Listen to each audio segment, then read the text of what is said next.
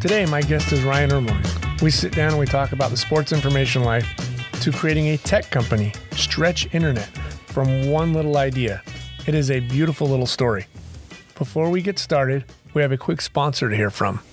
Just a Good Conversation, podcast number 9. Today, my guest is Ryan Ermeling, a longtime friend, someone I've known since June of 1997. We met at the Orange County Fair. Pat O'Donnell introduced me and said, "This young man needs your help." And I think he said was saying that to you. Yes, I remember that well. Ryan, thanks for coming, man. This is awesome. It's great to be here, Matt. This is it's fun to go down memory lane with you. You are the first podcast out of state in a church after 8. I feel special. See, Yeah.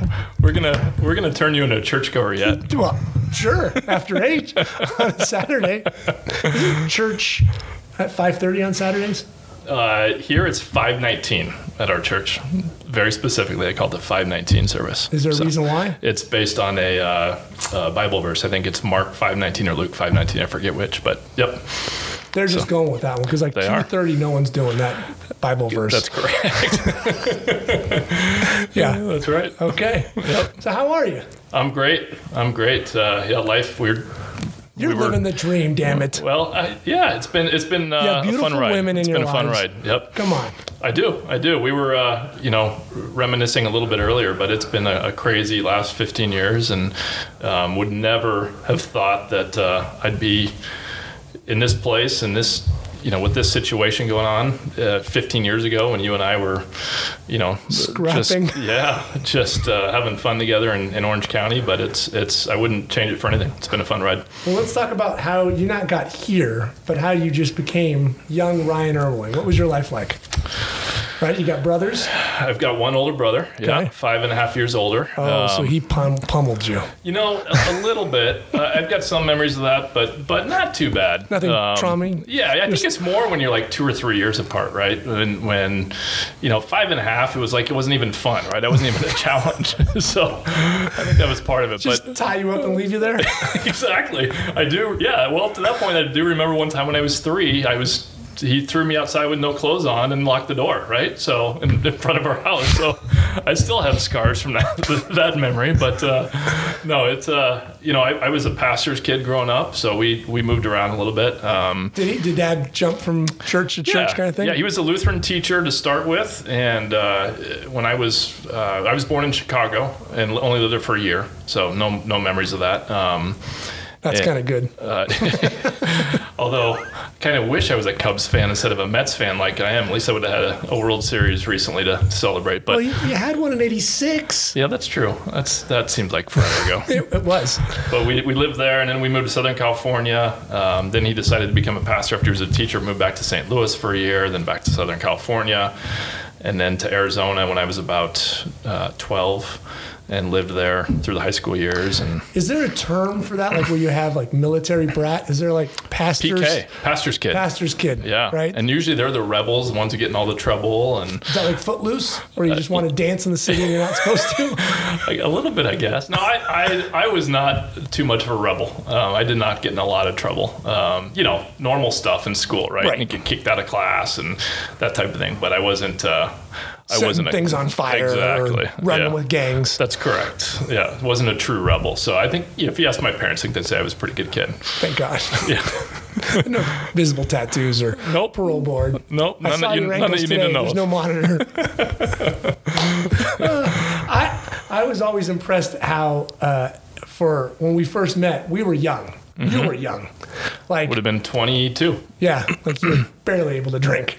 And you already had this like maturity about you at times. I mean, we were total goofballs at some point, but it's like for a 22-year-old that was taking on his first job out of college, like you kind of had it together, or at least you did a good job of faking people. I think, college was an exciting time for me, but not in the sense that many people would say. I was not it wasn't San Diego State. That's right. That's right. I mean, it was a time where I fell in love with all the opportunities in front of me, right? So, everything, I started right out of the gates doing stringing for the LA Times and Irvine World News and covering high school and college sports, and then got a PR job. And in fact, my junior year at Concordia, where I went, our PR director, I was doing an intern for him, and he got up and left like overnight for another opportunity. And it was the middle of the year, and they're like, yeah, Ryan's doing a good job. So they let me, for the second half of my junior year, basically be the acting PR director for a university. Right. So, and then I did a fun internship for a PR Was your mom firm. driving you to work at this time? I mean, come on, jeez. But I got to do an internship for Hill Knowlton, which is a major PR firm. And then I was part-time. The first, actually, sports information director in Irvine Valley College's history as a senior in college. So That's right. Doing 20 hours a week there while I was finishing up. So, it was...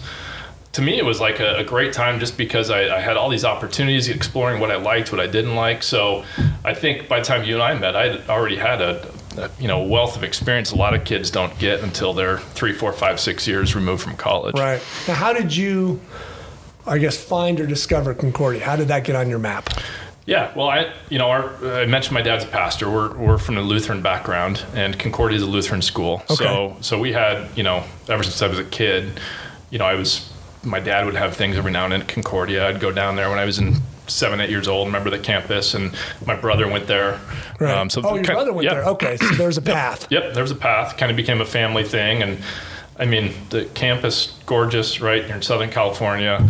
So it was just... it's a gorgeous little gem. It is. So it became a pretty easy decision for me. I looked briefly at Arizona State. I was going to high school in Phoenix, and I was thinking maybe sports journalism. And they have a great journalism department there, but I didn't want to get lost in the shuffle. I really liked that's a big state school. My high school graduating class was 12 kids, right? Can you imagine going from a high school graduating class of 12 kids to Arizona State? 12? 12 kids. 12 kids. I went to Valley Lutheran High School. How many were in the whole school? About 90. We just lost kids for whatever reason from our class, over the years. Field trip? 12 kids.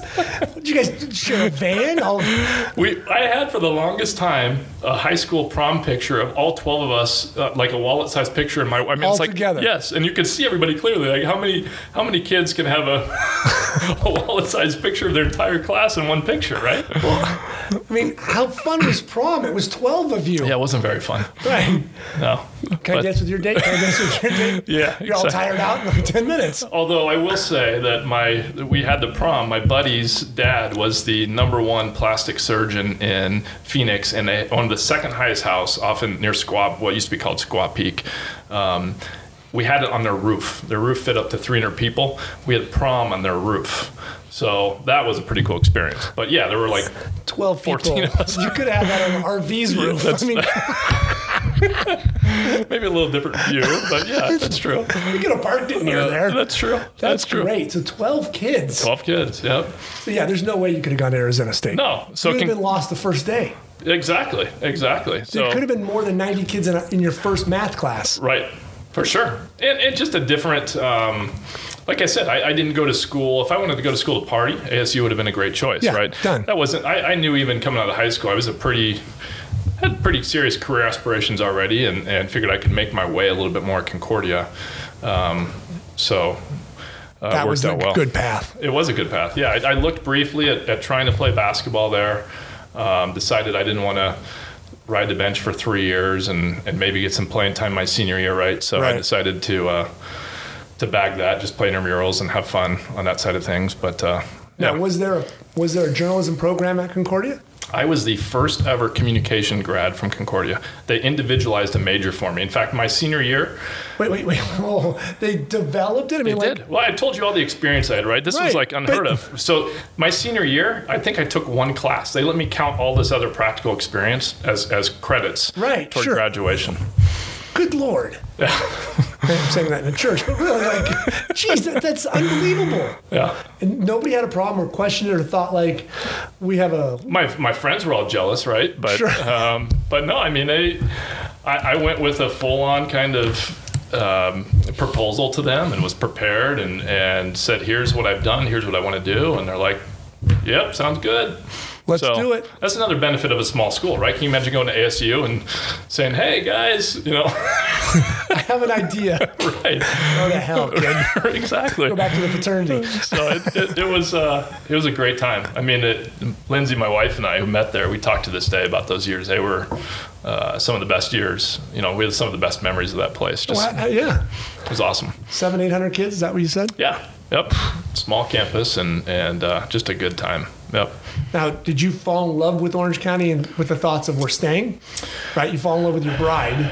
Fell in love with my bride. But you were an Arizona guy. I was an Arizona guy, but I was going to go where the jobs were, right? And let's also where my wife's jobs were. She's a talented musician and was going to be a high school teacher, and she got an opportunity to lead the choral music department at her alma mater, Orange Lutheran High School, right out of college.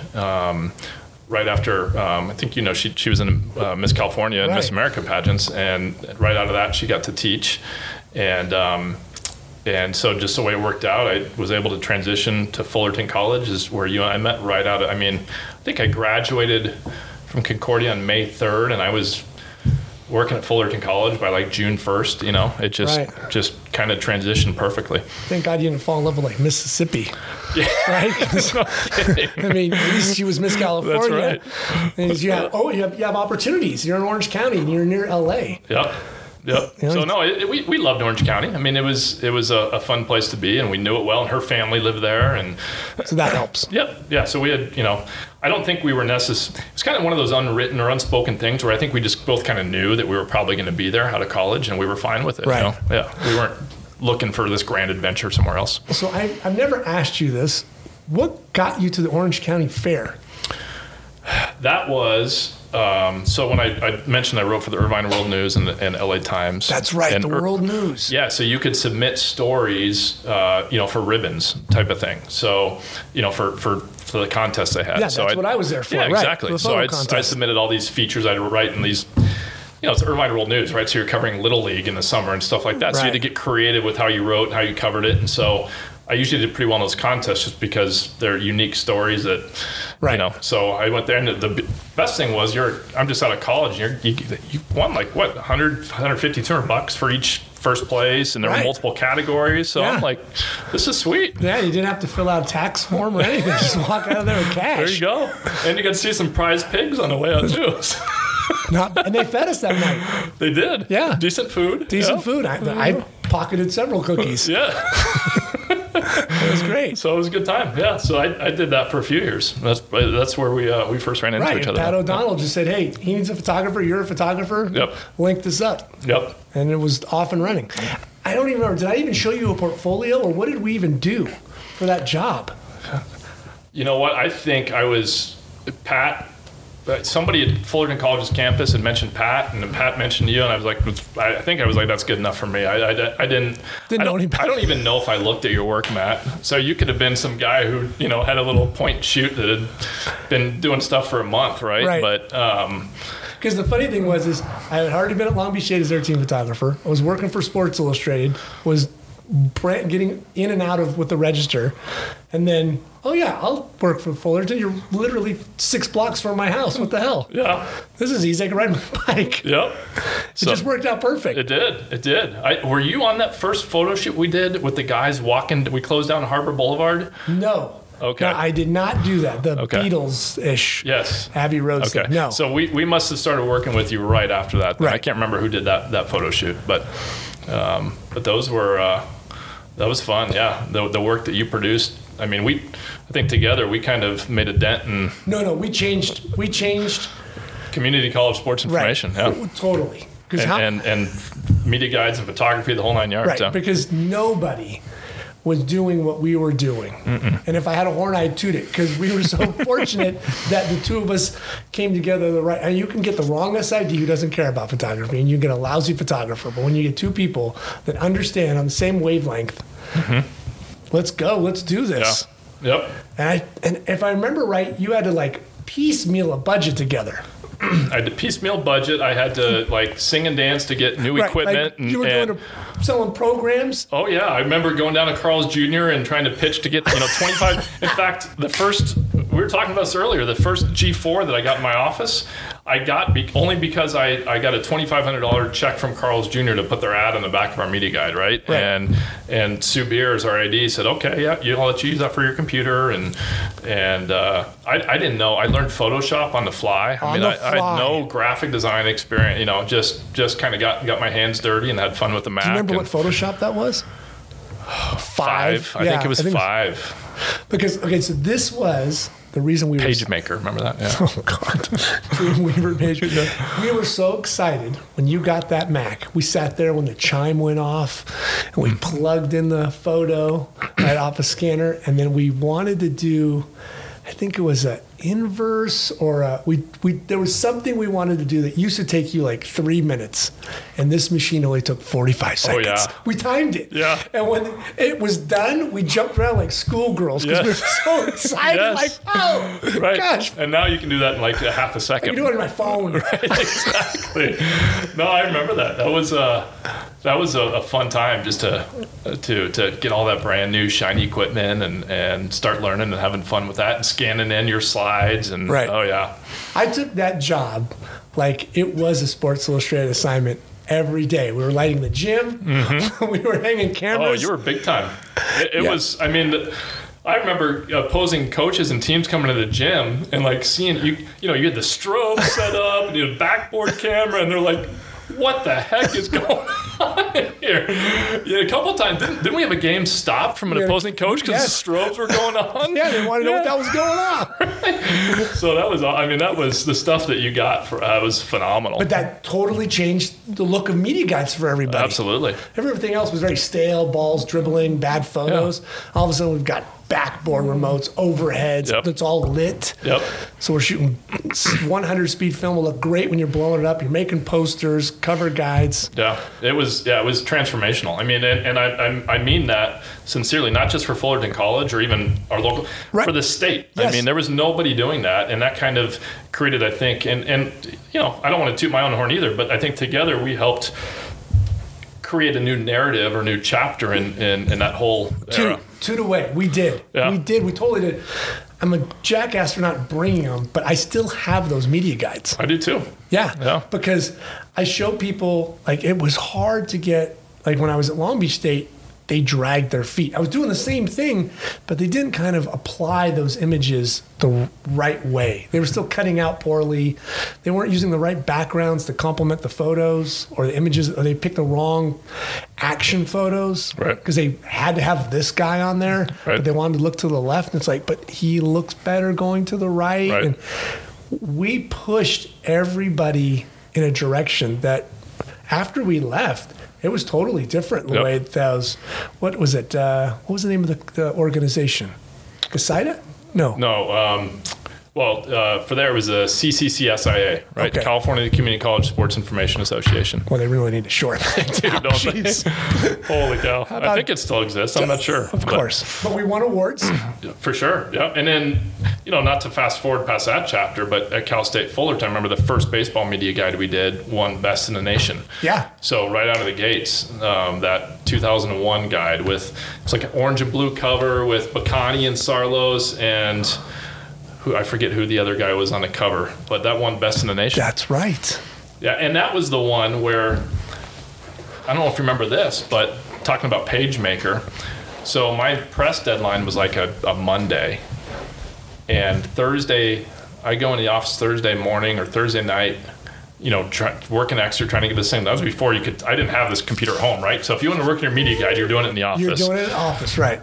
And I go in there and the file wouldn't open. I'm like, okay. So I kept trying, but nothing worked. My backup was like 3 weeks old. I hadn't backed it up, right? Oh. Everybody has that, crap, I didn't back up story. Well, that's mine. So in 4 days, luckily I'd printed out the rough pages. So in like 4 days, I worked like 22 hours a day. I basically recreated by sight, like, I don't know, was 92 pages or whatever. I rebuilt the media guide. off And of a off of low-res printed out PDF. yes. Yeah. Yes. And so we back up now We daily. backed up now. Well, thank God for Dropbox and Google Doc, all that stuff. Right? Right. You don't even have to think about it now. But Oh yeah, I think it is autosave anyway behind you. right. It was insane. So they had this corrupted file that wouldn't. I just remember like just getting this cold sweat. Right. Oh yeah, And- that's a horrible moment. Oh, it was like, oh crap, what am I going to do?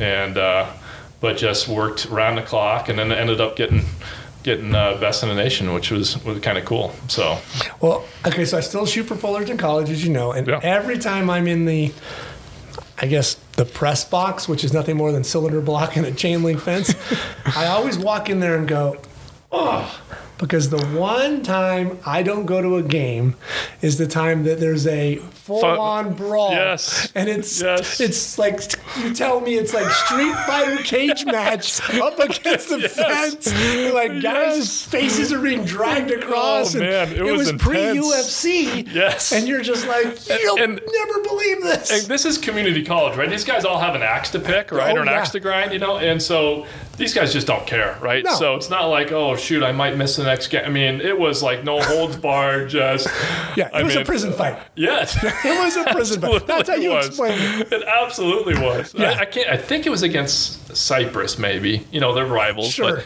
I can't remember even who it was. But that was insane. Yeah, I just remember calling you saying, "Why weren't you there?" Not that we could have used those photos anyway. Still, it would have been a great moment. When I still see Nick, I ask him about that. He just drops his head and goes, "Oh God, Yeah. that was not pretty." That was awesome. Yeah. So every time I walk in, I just go, "Oh, damn it, a missed opportunity." Because, if you're back there, you can't reproduce that look with just chain link fence and Yep. fighting and the beautiful outlook. Yep. I so bad wanted Yep. to see that. That's right. You've captured plenty of other moments to make up for it. So. No, that's a skip that just hurts because it's never happened since. 23 years later, I haven't seen that yet. Yeah. I purposely carry a wide angle just for a street fight at a baseball game, hoping that it happens. Oh man. Well. So we're at, and I say we because literally we were at Fullerton College together, destroying the way community college looked. We just threw it up on its head Yeah. and spun it upside down. Yep. Everything from softball to water polo. We were doing underwater photos Yes. at water polo. Yep. I remember getting crazy looks at, why are you in the water? That you're some pervert. Because dude. it's a community college game. I can do whatever I want. I'm actually playing goalie in the fourth period. Come on. And then, so how do you get the phone call from across the city that, hey, there's a job opening? Yeah. Because it felt like, okay, this is a call up to the major leagues. Yeah. So, I think my connection to Cal State Fullerton initially was Tim Murphy, Okay. who was Gene Murphy, or the football coach at Fullerton College at the time. He's since passed, but Right. And he used to be at Cal State Fullerton. His son, Tim,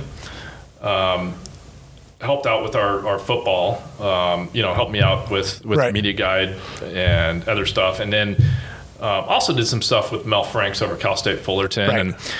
And I think it was Tim, and Tim introduced me to Mel. Mel would pop up because he still followed Gene Murphy. He'd come up to the press box during Fullerton College football games. So I got to know Mel Franks a Right. little bit, who Because those games were at Cal State Fullerton at the time. they were. Yep. They were in, And it was big time for us to be at a Division I was. football school. And it was a yeah. I don't miss the days of hauling all my crap up there before the games, but big you old were laser young. printer. And, You were young. yeah. But it was, so Mel Franks, obviously, hopefully you'll have him on at some time. Oh, legendary yes. sport and legendary figure in sports information, and was at Cal State Fullerton for years. But I developed a little bit of relationship, and someone, I think, said, hey, there might be an opportunity. So I remember having a conversation with Mel. I remember where I was in the Fullerton College office and had a phone call with him. And I remember I was a little bit brazen, but I figured, what the heck, I have nothing to lose. I said, the only way I'd come is if I could do baseball. And he's like, it's yours. I'm doing basketball. The crossover's tough anyway, so if you want baseball, it's all yours. It's like, I'm in. So Who was leaving? Jason Pommier, I think, but it wasn't. It was a full-time position I got, and Jody. Oh, actually, it was Jody Rogensen or Roberts? No, Rogginson is her Okay. name. She was the one who left, but she hadn't been doing baseball. Mel had been kind of doing both, and Mike Greenlee, Right. who you've talked to, he had helped out a little bit with it, but they didn't have a full-time SID for that. So I think Mel was like, okay, now's the time. That's I know. It's amazing. I know. They're like 4 years Yes. removed from a World Series. Cal and State Fullerton, they've got right? an intern, right? Yes. That was spring of 2000. In fact, I remember very vividly because I'm baseball nut, baseball diehard, and I'd always. In fact, I remember when I was at Fullerton College, we went up to the state baseball tournament, and we had a night to kill, so we went over and watched the WAC tournament at Fresno State. And there was not many people there, but I just remember sitting there and said, oh, how cool would that be to be a Division I baseball SID? And so I got that job, and I remember I was trying to get my master's in communication at Cal State Fullerton. So I had a night class, and this was after I'd accepted a job, but before I started. That's right. And I was walking up the hill, and they had a game going. It was like a Tuesday night game against UCLA. And I walked into the press box and was like, this is awesome. This is my new gig. And that was spring of 2000. So Bacani and Sarlos and all those guys. And I think it was late February, early March, right in the middle of the season, that I came over and started there. And of course, I remember telling Mel, I said, that was one of the other stipulations. Like, not only do I get baseball, but Matt Brown's coming with me. And he's like, okay, we'll make it work. So, because there was no way in heck. I mean, seriously, when I got spoiled by your art, right? I'm like, there's no way in heck I'm going to start to, because at that time in sports information, media guides were the big thing. That's what you spent a lot of your time on. That's it. Right? That was before social media and video and all this other stuff. Right. And so I remember the thought of trying to have to piece together media guides with substandard art and photos. I was like, there's no way I'm doing it. Now, did we have a website at Fullerton College at the time? I helped build the first website for athletics there ever using Dreamweaver. And it was a simple, 5-page website. Right. That's what I remember, something very simple. I mean, yeah. But everything was back then. It was. And then I became the webmaster for Cal State Fullerton. Right. So in I think twice in my first 3 years, we redesigned the website, just made it more up to date and more modern. And so that was one of my big responsibilities there was the website. Because I remember, so coming on board and Mel talking to Mel, what's he need, what's his wants, and his saying, we want a lot of pictures, with the ball in it. So I remember coming back a couple of days later, having the slides and showing them, and he's like, you have every photo with the ball in it. This is what I do. And then I remember him pulling me aside and going, yeah, this was good. It's good we got you here. This is great. Because he was taking photos. Yes. Or he was using Jeff Garlick or anybody else that would throw a bone. And that changed everything there as well. Right. I mean, they just, to the point where, and I'm sure we'll talk about Omaha eventually too, but to the point where the thought of not having you in Omaha, it was like a given, right? Why bring the team? Yeah, right. I mean, seriously, it was like because that became a lifeline for all the fans that didn't. I mean, we were talking earlier about all the behind the scenes stuff, right? I mean, you post these libraries, or that's not the right word, but these whole every night, right? These galleries, of all what happened that day with the team, right? But practice shots and where they ate and hanging out in their hotel rooms, and so it just changed the way we did things over there too. Crazy stuff in those early days, but nobody said no. They just two new guys. I remember us just finishing up that spring. Mm-hmm. Right, that was 2000. 2000, yeah. Stadium was just being finished. They had some renovations they were just finishing. They were finishing kind of the office and the locker room area between the softball and the baseball fields. I think that was finished right before maybe the 2001 season. Right, because I remember walking down. I had been there before, but never now. Okay, I'm the team photographer and I've got more responsibility. But when you walk down the steps and it has that weird cut in the cement because they made it too wide and the TV cameras couldn't see, and I told Mel those need to be shaved, and he's like, yeah, you're right. And Mel probably went out and shaved it himself. He probably did. Got written up for that as well. He had his own, masonry drill, and he basically built the press box. He did. So, at least he drove it in. because you know that thing's a trailer. Yes. It's still there. Yep. And so we hosted a regional our first year 2000. in 2000. Yeah. And yeah. they were, USC with Mark Pryor. Yep. LMU was, and everybody was all excited. We're going to do all this stuff. It's going to be great. And I just kept thinking, oh, you and I are going to make great stuff. This is going to be fantastic. And we lost. Yep. Yep. We should have been on the way to Georgia Tech, but instead it was USC. Yeah. And I think that was, was that the Jason Veritek or Yes. Nomar Garcia Parra? I can't remember who was on that Georgia Tech squad. It was a fully loaded team. Yeah. Yeah, but we ran into Mark Pryor and company. That was a good USC team. Oh yeah. So, but he was pounding the zone. But he was good. But Fullerton made up for it over the next few years. Right. So, yep. But yeah, that was the first regional they ever hosted. That was big news, That was right? big. They had the record for most regionals. One on the road. One on the road. Yeah. They'd never without ever having hosted. Yeah. And then they hosted how many years in a row? I remember the big deal was for me to run around and document this big new building for the very first time. And the Friday, I'm shooting all this overhead and wide and running around like an idiot. And stadium paint still drying. And it was fantastic. And, a month earlier, we're at Fullerton College or shooting a cage match. Overnight. Yep. That was great. That was a fast transition. It was, because then you and I, so you got volleyball. That was your split. Volleyball, baseball, and the website were kind of my big areas. Yep. Right. Mm-hmm. And then I remember, because volleyball was just like baseball, just national power, great teams. I don't know who's going to be listening to this. I need to be careful, but let's just say that was not my the priority case. there. That was not the case. They struggled. They did. I just remember Mel. But we got to see Misty May, so that's all. We did. Yeah. She was a stud. Yes. I just remember Mel saying, try to get some photos with fans in it.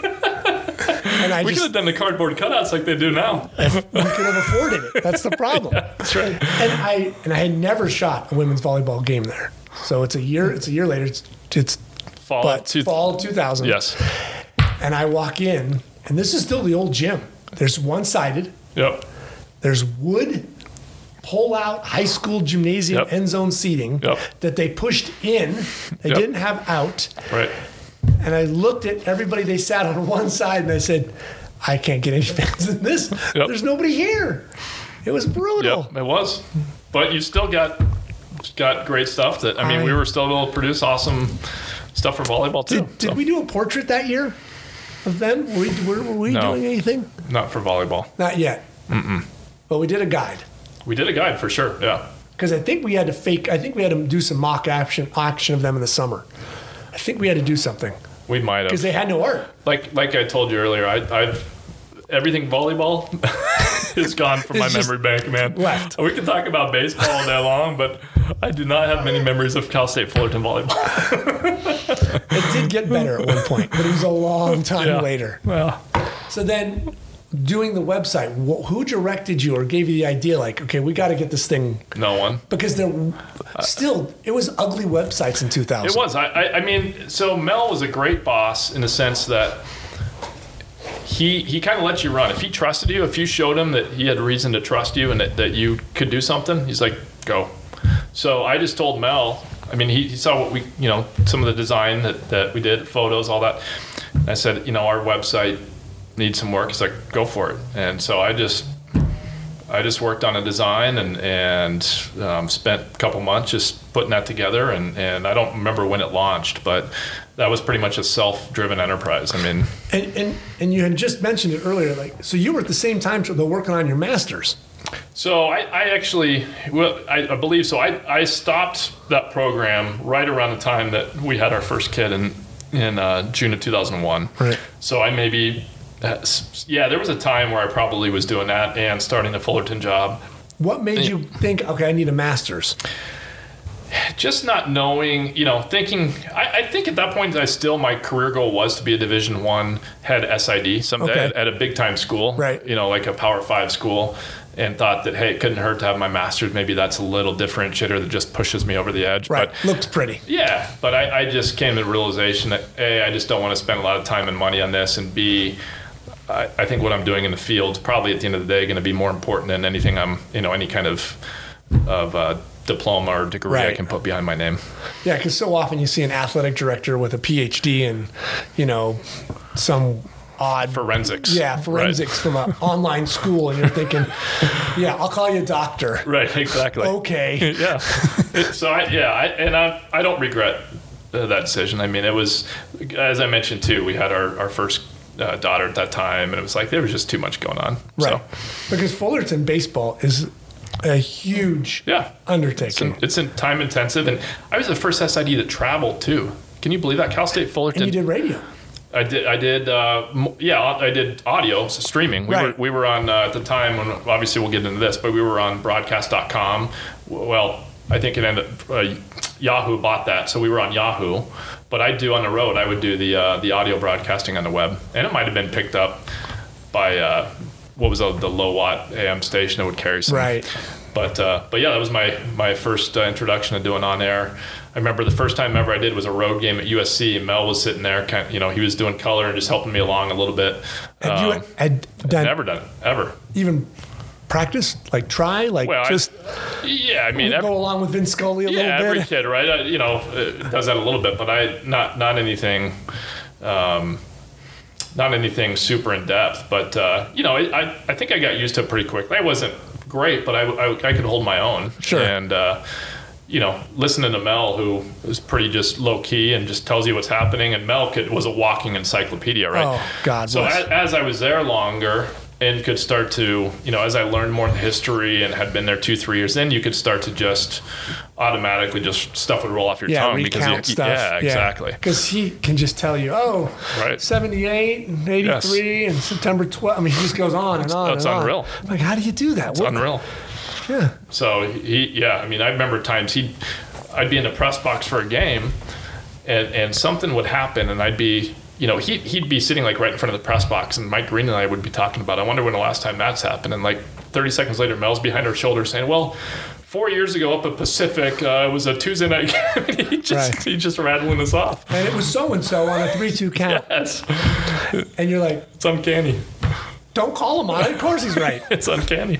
Yeah. Now at this time, you and I, though, and we mentioned this earlier, we were at dinner, like having the absolute time of our lives, right? We're coming over to my house, an apartment, eating pizza and eating way too much sugar and bouncing off the walls for our wives. We're pushing visual media guides and doing all this stuff. And you just said it, like you were the first SID to travel with them. How did that come about where you're just like, yeah, kid, you got to go with us now? Well, I think it was me pushing the envelope again. It's like I wanted to do the job well, right? I didn't come on board to be kind of just a half-assed SID. I was like, Mel, here's what all the big-time baseball programs are doing, and there's absolutely no reason I shouldn't be traveling. And I think I also went and got some ammunition from Horton, because George Horton, who was coaching, Right. I convinced him how I could benefit them on the road. And so I think baseball kicked in half the cost. I mean, I shared a room with with Chad Baum or Right. whoever, so there wasn't much cost. I mean, my per diem and whatever else. So I think together they covered that cost. But I wanted to do the job well, and I had a hard time imagining, if I'm only seeing half the games, how I can cover that team and help the media and do the rest of my job. And there was media back then. There was media, yeah. At home games, we'd have, I mean, not a ton, but we'd usually have 3 to 4 writers. We'd have a couple radio stations. Right, you had the LA Times in the Register alone, so that's legit. And it was OCTV, I forget what they called, but we had TV for maybe 15, 20. Yeah, OCTV, but I know what you're talking about. I think Brent Weber was the they were play-by-play downstairs guy. in the below the register. Yeah. So they did probably 20 games a year, and anytime you have TV, I mean, that's where the needs for sports info go through the roof. Right. So there was definitely a need to service the media and make, and on the road, we didn't have a whole lot of media that traveled with us unless it was like Long Beach or Irvine wasn't around then, but for San baseball Diego anyway. State right. But on the road, that's where it really helped out too. I mean, we played powerhouses, right? So if you're at Miami, we went there and became the first team ever to sweep them at Mark Light Stadium, right? And they've got a ton of media there. They're coming up to me nonstop trying to get information on, so it was certainly a valuable component. Right. And it was an interesting time too, because you have this dynamic of the website medias are starting to happen. You still have print media with some power. TV still in play.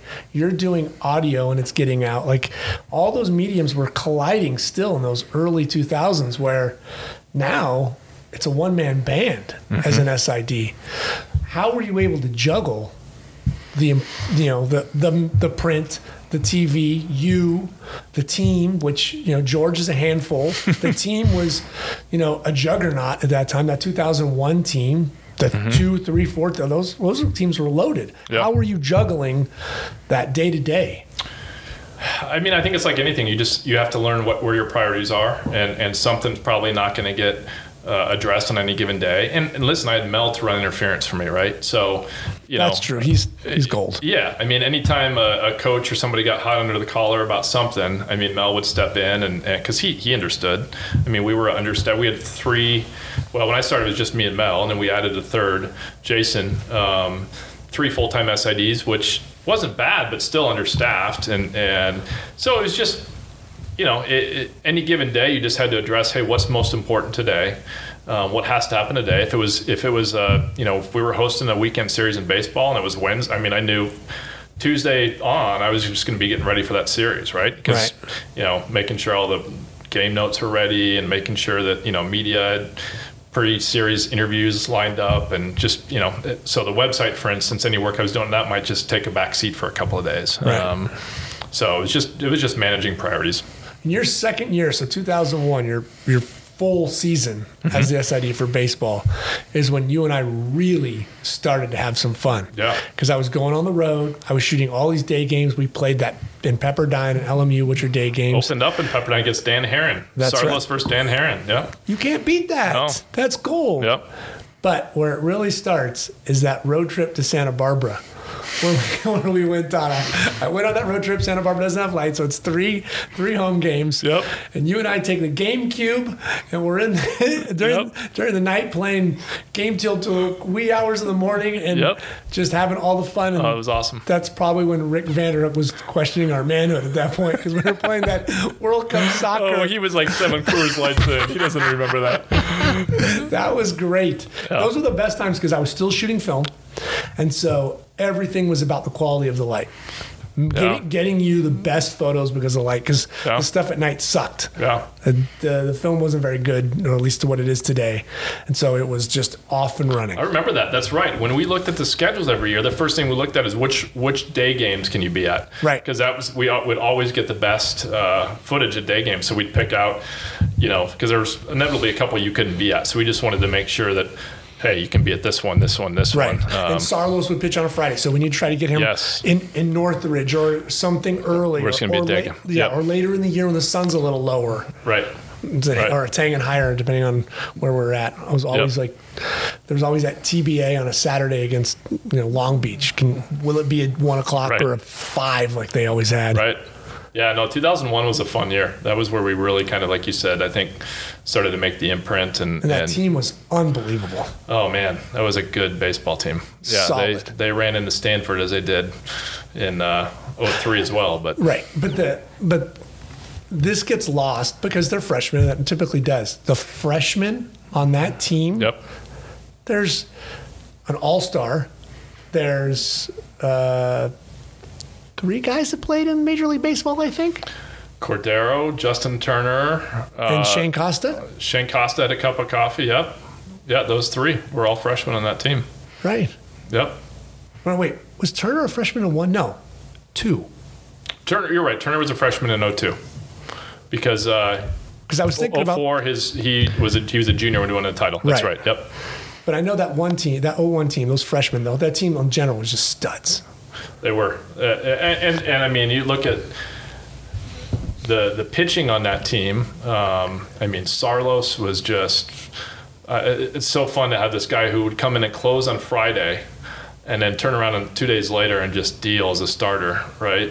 The game against Pacific, the no-hitter. Yeah, 28-0. Yeah. I still think between all the no-hitters, that's the best no-hitter somebody can throw.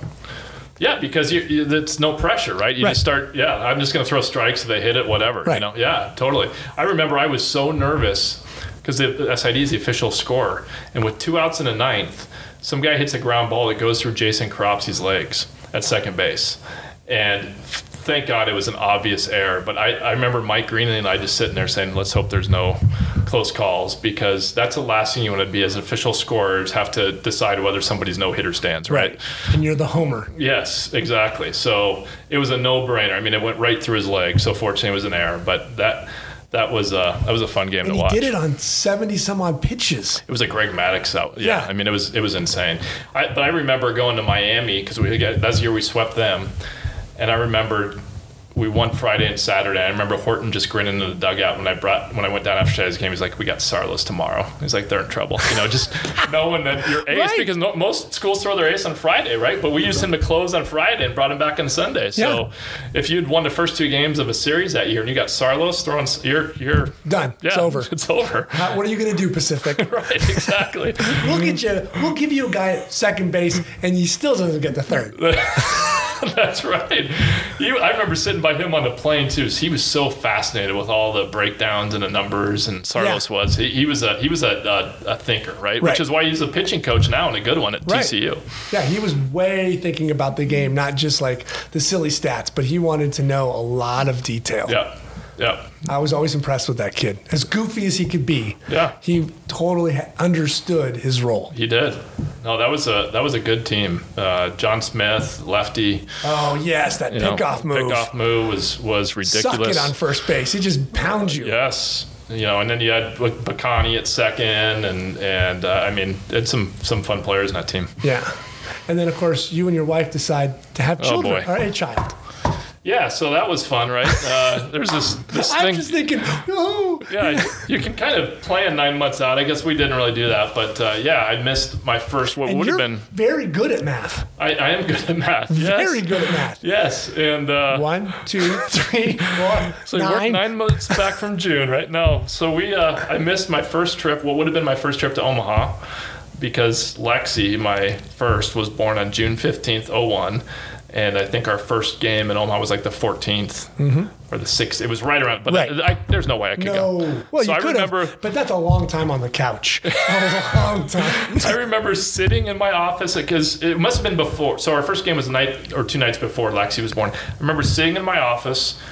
Jason Spencer, who was the other, went out and got KFC and brought it back, and we sat in my little office eating KFC, watching ESPN on our little tiny TV in Fullerton against Nebraska. 12-inch TV. Yes. Yep. Oh, God. So.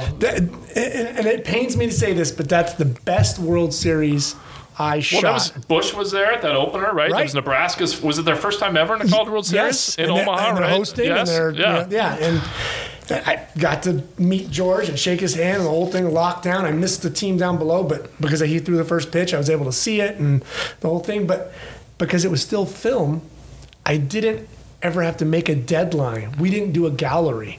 We shot all that stuff, and I just shot, and the guys gave me access. I'm on the bus, I'm on the plane, and there was no make a deadline, make a gallery, nothing.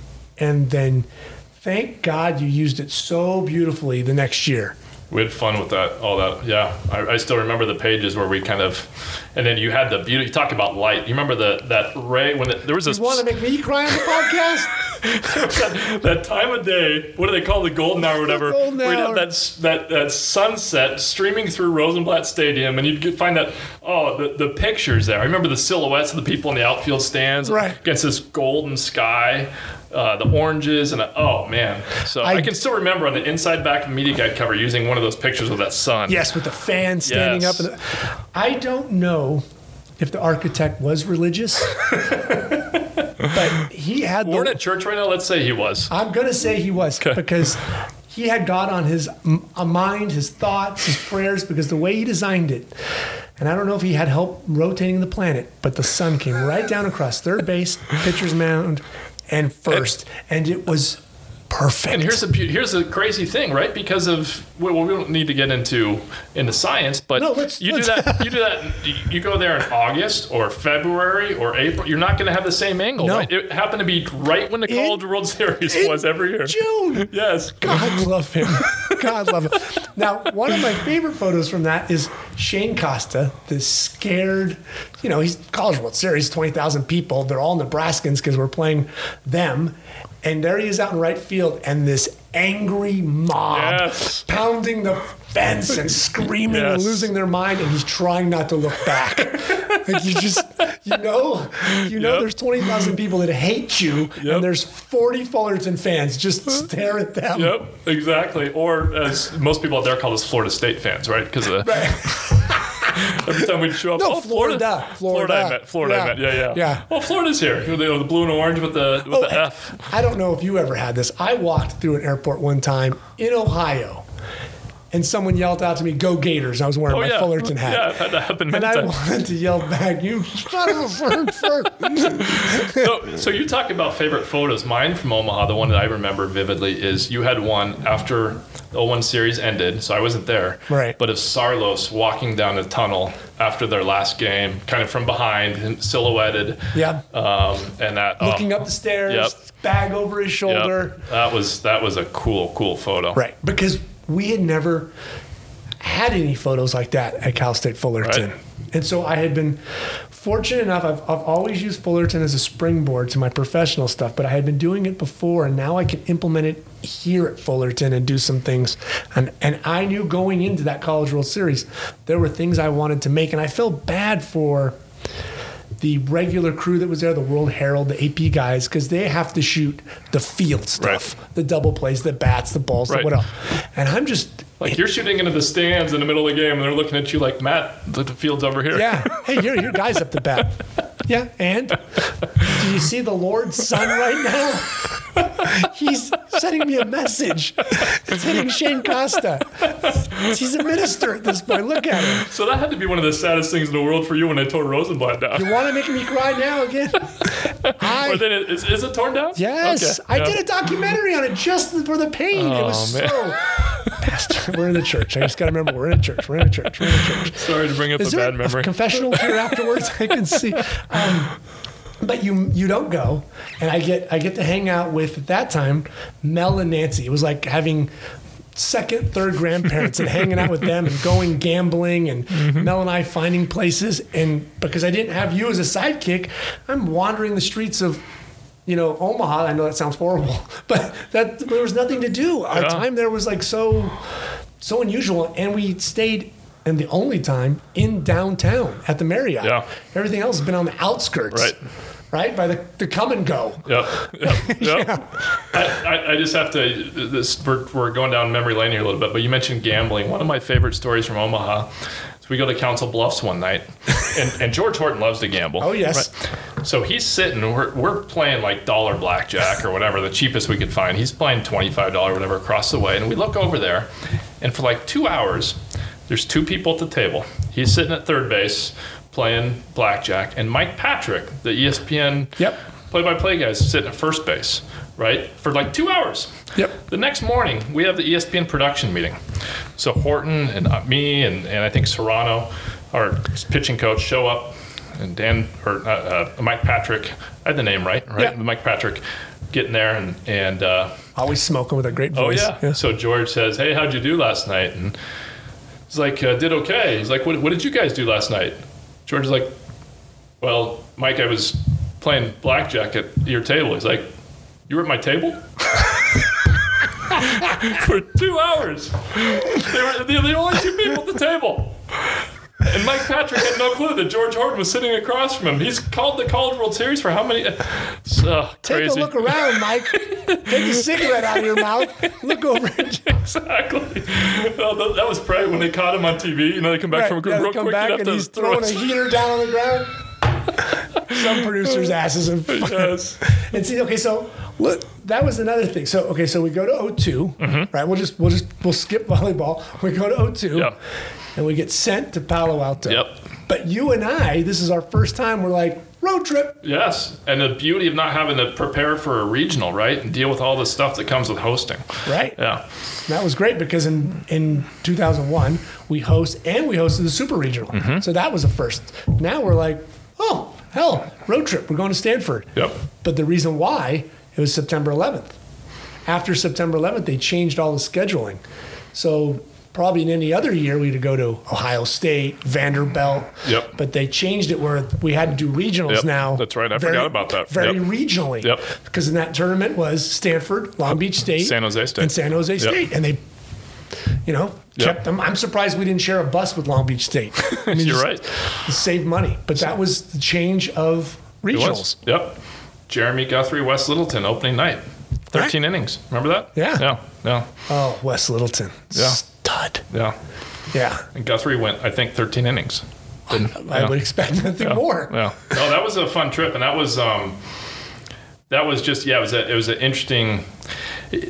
The stress is so much different when you're on the road, right? Because you're literally there just to help your team and be a media point person, but you're not dealing with, all the other stuff of getting a press box set up and making sure all the coaches, have everything they need and all the post game, running the press conferences for every game, Right. even if it's not yours, and The scoring and the whole thing. yeah, we could finish the game and go back and play soccer in the hotel room. That's right. Video game soccer.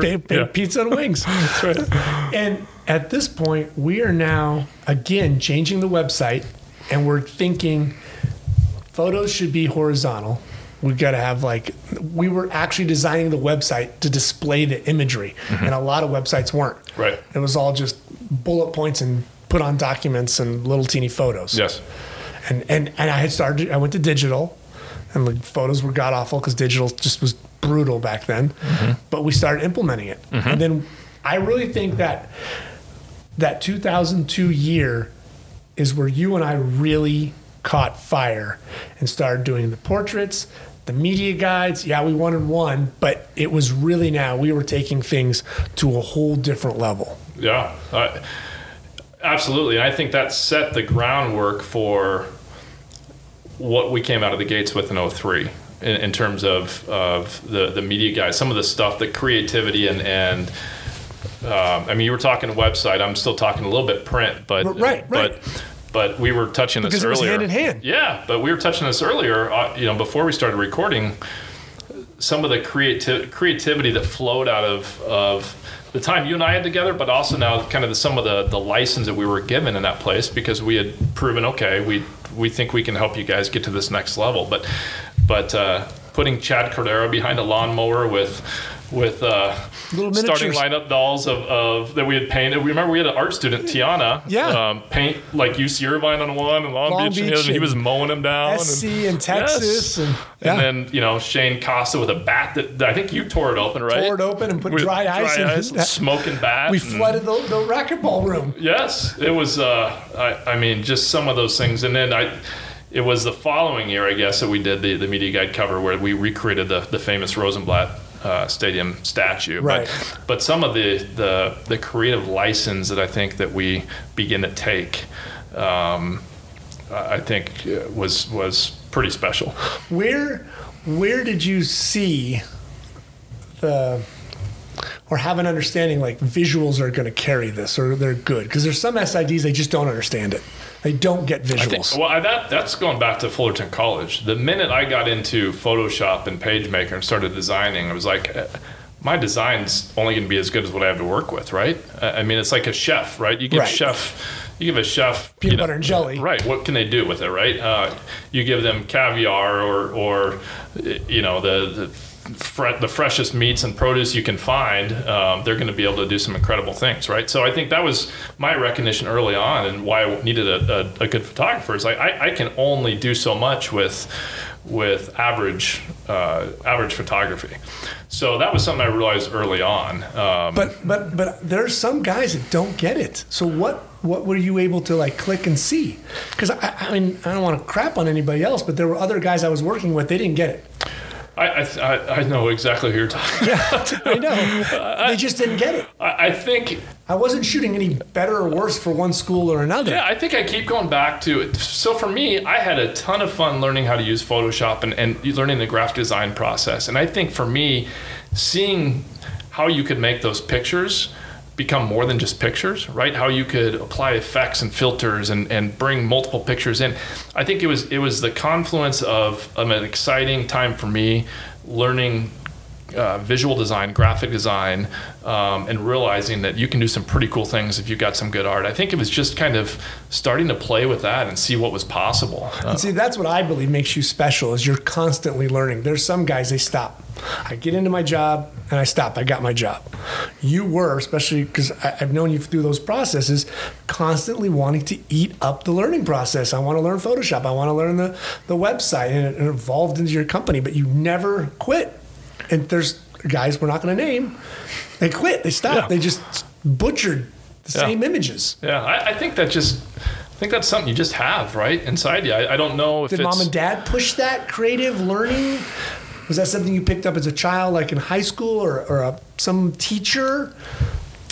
I don't know. As far back as I can remember, I remember always being inquisitive. I mean, if you ask my parents, they'll say that I was always a question asker, right? I was always asking questions, why this or why now or what does this do? I wasn't like the engineering, there's some kids ask questions about things. They want to take it apart and figure it out. Toaster. That wasn't me. I was just more inquisitive about just in general the nature of things and why things work this way or why did it have to be this way. And so I think my mind early on worked that way, which kind of, I think, naturally created this desire to learn, this desire to explore, this desire to figure out, hey, I might not know how to do it, but I bet I could figure out how to do it. And because you went as far as, and maybe I'm wrong on this, but I think you didn't you take some Photoshop courses like you?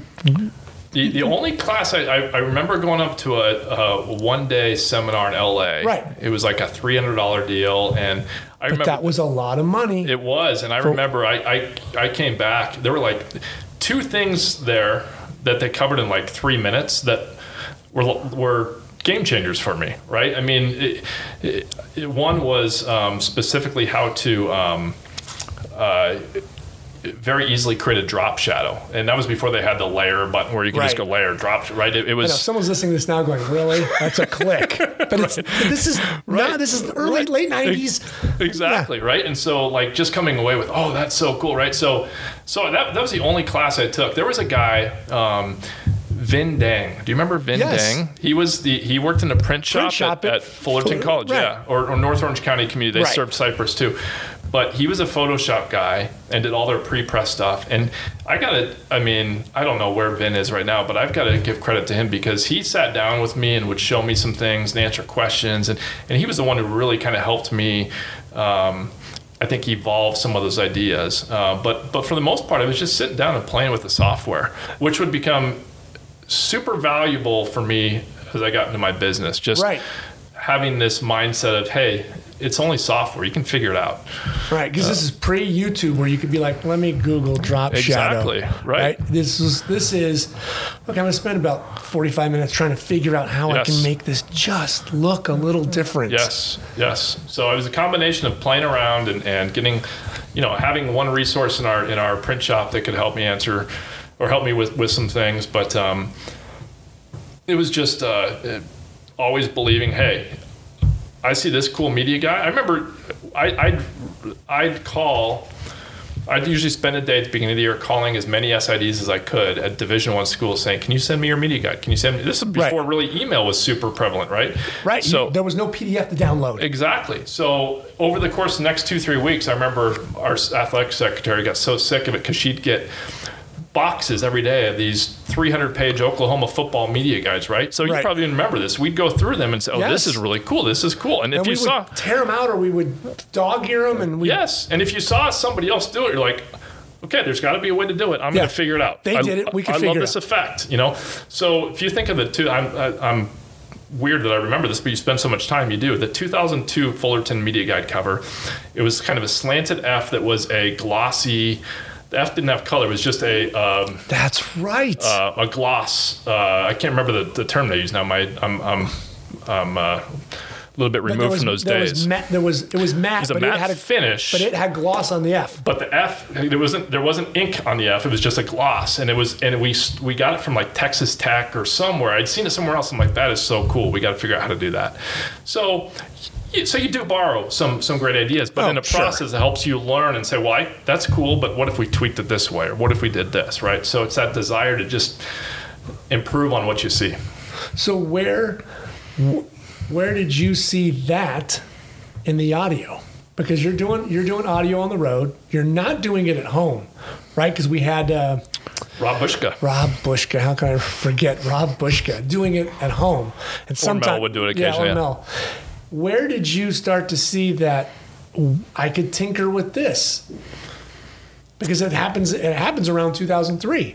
In terms of the streaming component, Yeah. like the what became my business, Right. So that's a funny story. I mean, we were.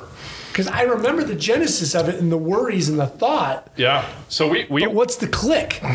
well, the click is Mel Franks. So he walked into my office. So we were with Yahoo. Broadcast.com, which is Mark Cuban's $4.7 billion or whatever he sold it to Yahoo Right. for. We were the first ever college baseball program to stream audio on Broadcast.com, which then was through Yahoo. Right.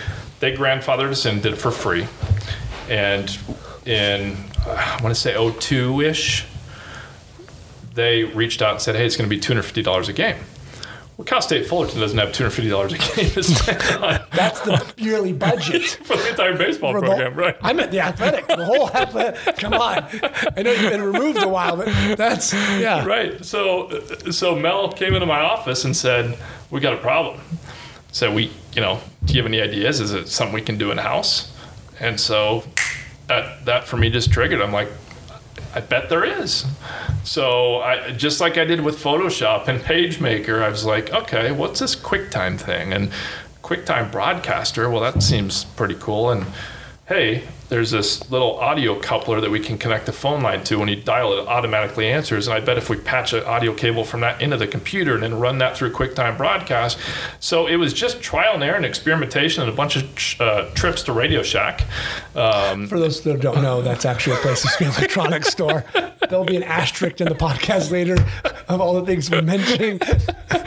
Wow, we are dating ourselves, aren't we? There's 16 kids that just went, hold on, Google, Radio Shack. How do they spell that? Is that with an X? I don't think one's been around for a long time. But there was that one over on Chapman. Yes. And so we'd run over there and get 1/4-inch cables or whatever. But Figure it out. it was just figuring it out. And we came up with a pretty, It was Frankenstein. It was a poor man's system, but it worked, right? worked, So yes. we literally, the way it's set up, I gave Bushka, or if I was on the road, whatever, he'd call a number. We had this little device in my office, this auto coupler, a Gentner. I still remember the little black box by Gentner, and it was set to automatically answer a call when it came in. And then you had a 1/4-inch audio cable coming out of the back of that ran into a little USB adapter that took the audio into the. We were just using an iMac, I think, at the time. Right, it was an iMac, yeah. And that had QuickTime Broadcaster running, already set to go, and then it ran into QuickTime Streaming Server, which we had on the same computer. So we had to be careful because you got more than like 200-300 listeners, it would choke the pipe. Right. It was, So, but we didn't usually get that many, at least concurrent listeners, and so every now and then, like the coupler wouldn't answer or something, so I'd call Mel. Mel, are you near the office? And I think that was before he moved to Norco, and right. he just was lived still 2 across, blocks away, right? So he'd ride his bike. right down there and just reset the coupler or whatever. But it did the trick, right? We ended up doing that for I think most of 02, and I just remember the first time seeing it going, well, that's interesting. That's a lot of stuff. Right. Like, just Is that gonna work? Yeah, you did make a lot of trips to I was gonna say Fry's, but they're dying too. Yes, but they to are. Radio Shack, there was just pieces. yes. Boxes, pieces. Yeah. That iMac was ancient. It was, and it was trial and error, right? I mean, finding this cable doesn't work as well, but if I get a shielded cable to work better, or Or a mono or a stereo. exactly, right? And just playing around with things until they worked. But we got it pretty dialed in. I mean, it where, like I said, every now and then the coupler might not reset or whatever, or the server would go down, but that was rare. I mean, I'd say, 19 times out of 20, we'd do a game start to finish with no issues, and it saved us $250 a game, and it turned out to be a pretty resilient way of doing things. Right. So how do you push the process? And this is what I love about you going, I think there's something here. Yeah, well, this is interesting because I was not I did not have an entrepreneurial spirit. I certainly had a learning spirit, I think, and I want to test, I want to push things, and I want to try to figure things out. But I don't know that I had an entrepreneurial spirit. And I still remember very vividly Paul Kazi. Do you remember Paul Kazi? Yes. He was like a super fan and helped out the athletic department with some various stuff. But I remember him walking in one day, and we'd been doing this probably now for 6 or 9 months, and him looking at that and said, you should market that. And I'm just like, okay. Didn't really think anything of it. And a couple weeks went by and started to think about it more. And I'm like, wonder if there's something to that. And so that Paul Kazi just comment in passing kind of just triggered me to start to think about what would that look like if this was an idea and something that I could take to other schools. And so I would say it was fall of, no, I'm going to lie if I said it was early 2003, January, February. And yeah, okay. Because well, this is right when I started to think, okay, what does this look like if I indeed somehow could make this work with other schools? At that point, my concept was, hey, any school that wants to do this, I'm going to help you get you set up with an iMac, a coupler, and bring this all to your office. It wasn't a real entrepreneur spirit. It was more of a good Lord helping you. Yeah, well, I was going to charge for it, sure, right? But it was like, so I remember a couple jobs. One, I went to LMU because I was trying to peddle this a little bit to my buddies, and so John Schaefer was you remember him? He was SID at LMU at the time. Called him up. Because you're all buddies at that point. Yeah. And they said, hey, can I show you this idea? And he's like, sure.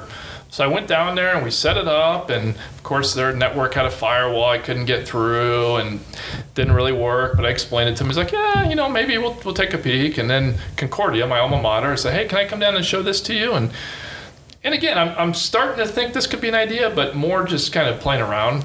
And so I go down there and same thing, I got through the network, but the coupler kept dropping a line because it was like an ISDN line and not a regular line. And so I went home that night, and in fact, that was right before the baseball team at Fullerton went to Vegas. This was early 2003. We went to UNLV. Right. Because not far from where we're at right now. And I remember driving out there with my wife, who came out for that series with me.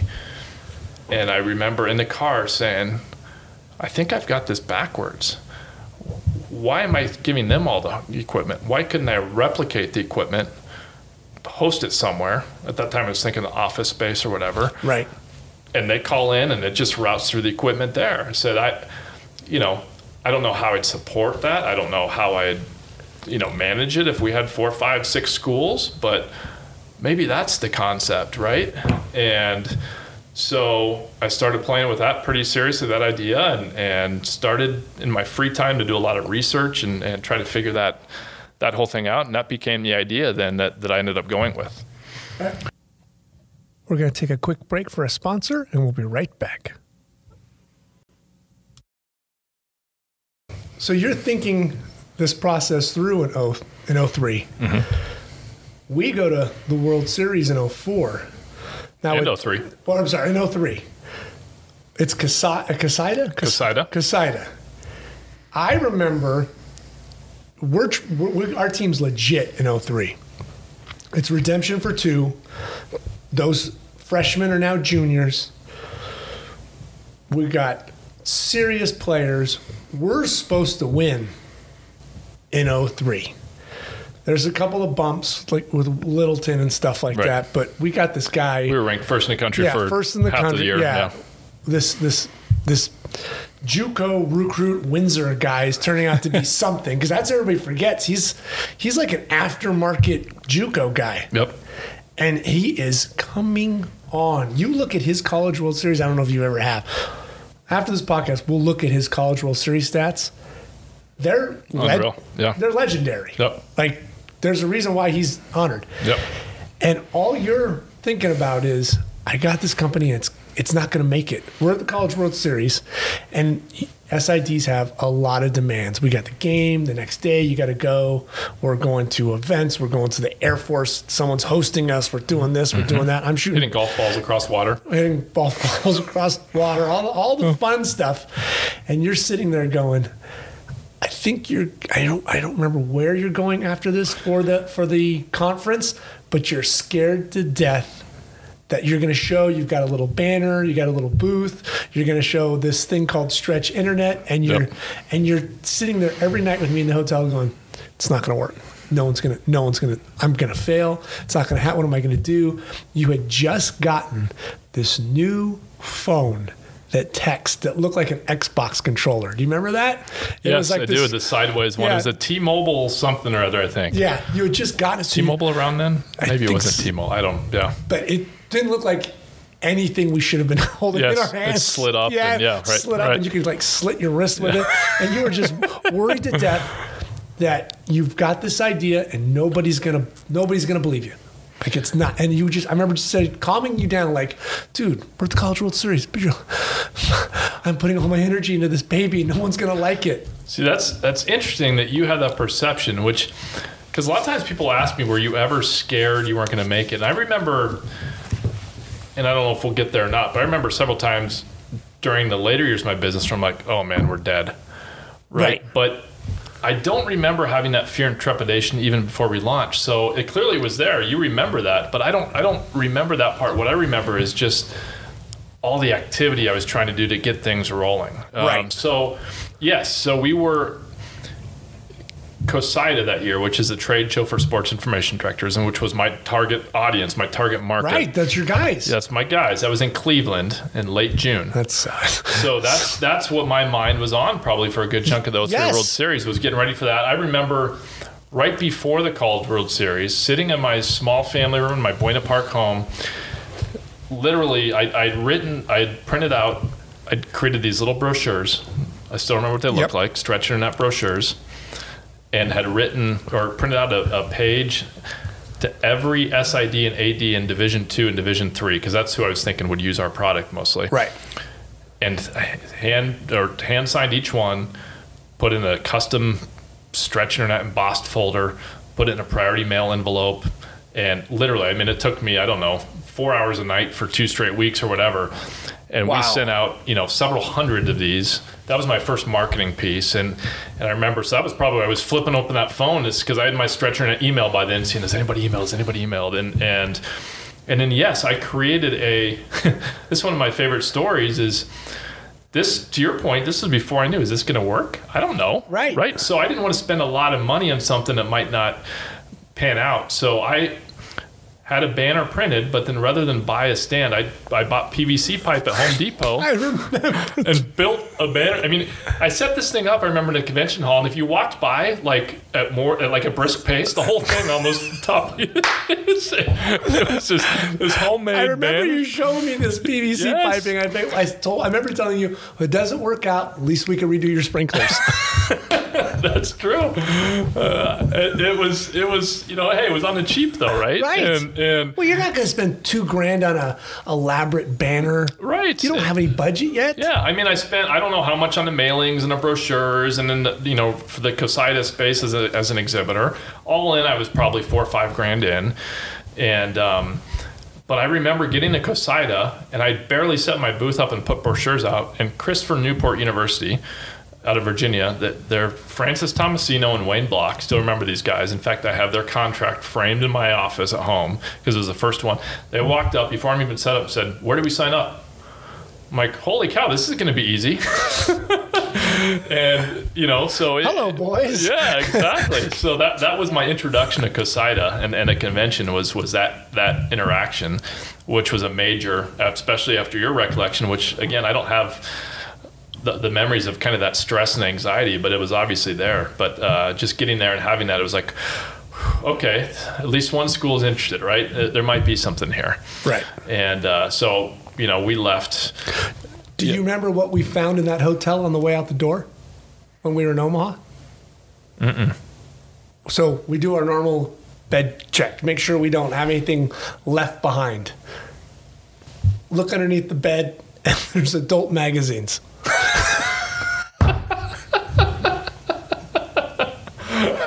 We had been playing. I do not remember that. We've been playing GameCube. They were probably yours. Well, no, it's come on, married. It was probably some ball players that got eliminated in the. I just remember we were playing, GameCube. That damn MLB had been out, and you somehow figured how to throw curves and sliders and wasn't telling me. And For once, I was the one who was actually winning. You kicked my butt in every other game. And I'm just like, you've got these weak pitchers dealing on me. And I'm like, how are you making it slide and curve? And I remember, we had stuff all over the room, like 2 pigs, and we were there for 10 days, whatever it was. And I remember just packing up going, oh, Christ, this is what we find? That makes me a little uncomfortable. I thought it was the best, because you missed in 01, the hurricane or the tornado that tore through. And then I just remember that trying to yeah, Ryan, this thing is going to work. It's going to work. It's going to work. Team doesn't do so well. We get beat. But then we have our same kind of season again. Everything goes great. You're getting clients through 3. And then in 4, it was blowing up for you. Yes. So 4... You were the complete opposite that you were in 3, that I remember. And you were just like, oh my God. Yeah. I just got to get to this World Series because I got people calling. I got people wants and needs, and we're at the College World Series. Right. So, I remember that was the first year we're designing the 04 media guide, which is usually my pride and joy and thing. I remember just how quickly can I put something out that still is really good? I felt a little bit bad about my efforts that year just because I was now managing a business that I think when we launched Stretch Internet in 03 or in summer of 03, by the time we got to January, so 6 months into the school year, we probably had 17 to 20 schools, right? And they're running out of my garage. Yeah, right? I mean, let's talk about that. Literally, out of your garage. Why did you not go office space just for saving? Saving money, man. I was frugal. I bootstrapped this, and we had a little bit of money saved, but not a lot. My wife's a Lutheran high school teacher, and I'm an SID, right? Right, and you've already $4 or $5 grand in on just marketing and product and placement. So I didn't want to get in this long-term lease, and not so. Fortunately, I mean, it's amazing how you look at some of the breaks that you got. Fortunately, we had just moved into a brand new neighborhood, right, that they had built for Cal State Fullerton faculty and staff, and they had so much infrastructure coming in. Like when I called and said, hey, I need 4 ISDN lines so I can get 96 phone lines, up to 96 phone lines eventually in my garage, because that's how we acquired the audios over phone lines. The lady's like, are you kidding me? And she's like, I'll take a look, but no residents I know of you could get more than 1 ISDN line in there. I'm like, okay, this isn't going to work. Sure enough, we could get 4 ISDN lines into my garage. So why not, right? So we started out with only 3 or 2 maybe, and grew over time. But at one point I had, I think, up to 72 phone lines in my garage. I had these industrial Gorilla racks in a garage with, at that point, we needed 1 iMac for every 4 schools because I had to use these USB. So we had racks of 15 iMacs. And where were you getting your iMacs at?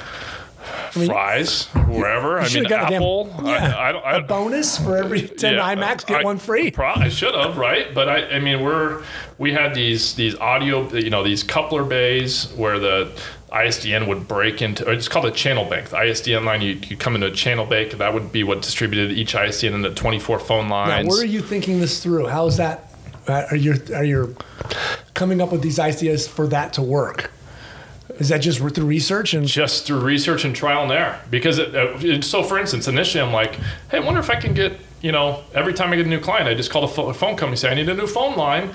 And I call them, they're like, well, no, that's not how it works. If you had an ISDN line, you could do 20. I'm like, oh, okay, cool. What's an ISDN? So this, again, to your point, was you could do some research on the internet at this point. 304, but not YouTube much. I don't even know if it was there yet. No, that was still monkeys throwing poop on YouTube. Come on.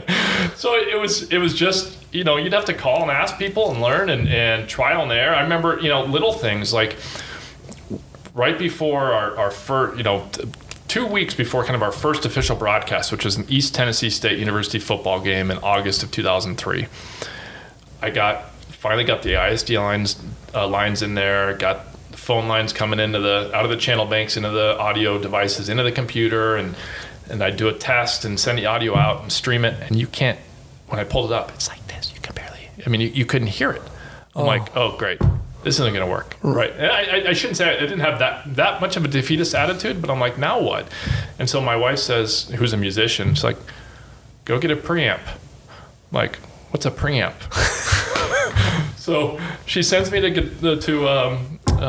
Guitar Center. She sends me to Guitar Center, and I walk in and say, where would I find a preamp? And this guy points me to a wall, and there's this little thing called Audio Buddy.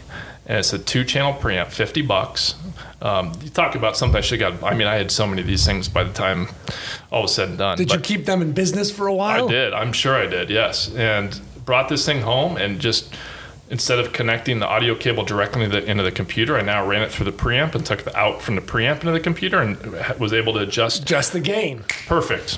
Beautiful. Volume was exactly what I needed, right? So it was just as you go, and I think this is going to be the case of every entrepreneur and small business or business founder. There's things you don't know what you don't know, right? Right. You just go. You just go and you learn and I loved that about you. And I think part of it was, I didn't feel like there was a lot to lose because I hadn't invested a ton, but I still had some purpose behind this. One of the things, there was a family dynamic here too, which is we had one kid, another one on the way, was born during the 2004 baseball season. You really did your well. I did, yeah. I missed a game for that too. It was a Tuesday night LMU game. But at least I made it to College World Series. That's true. We beat them.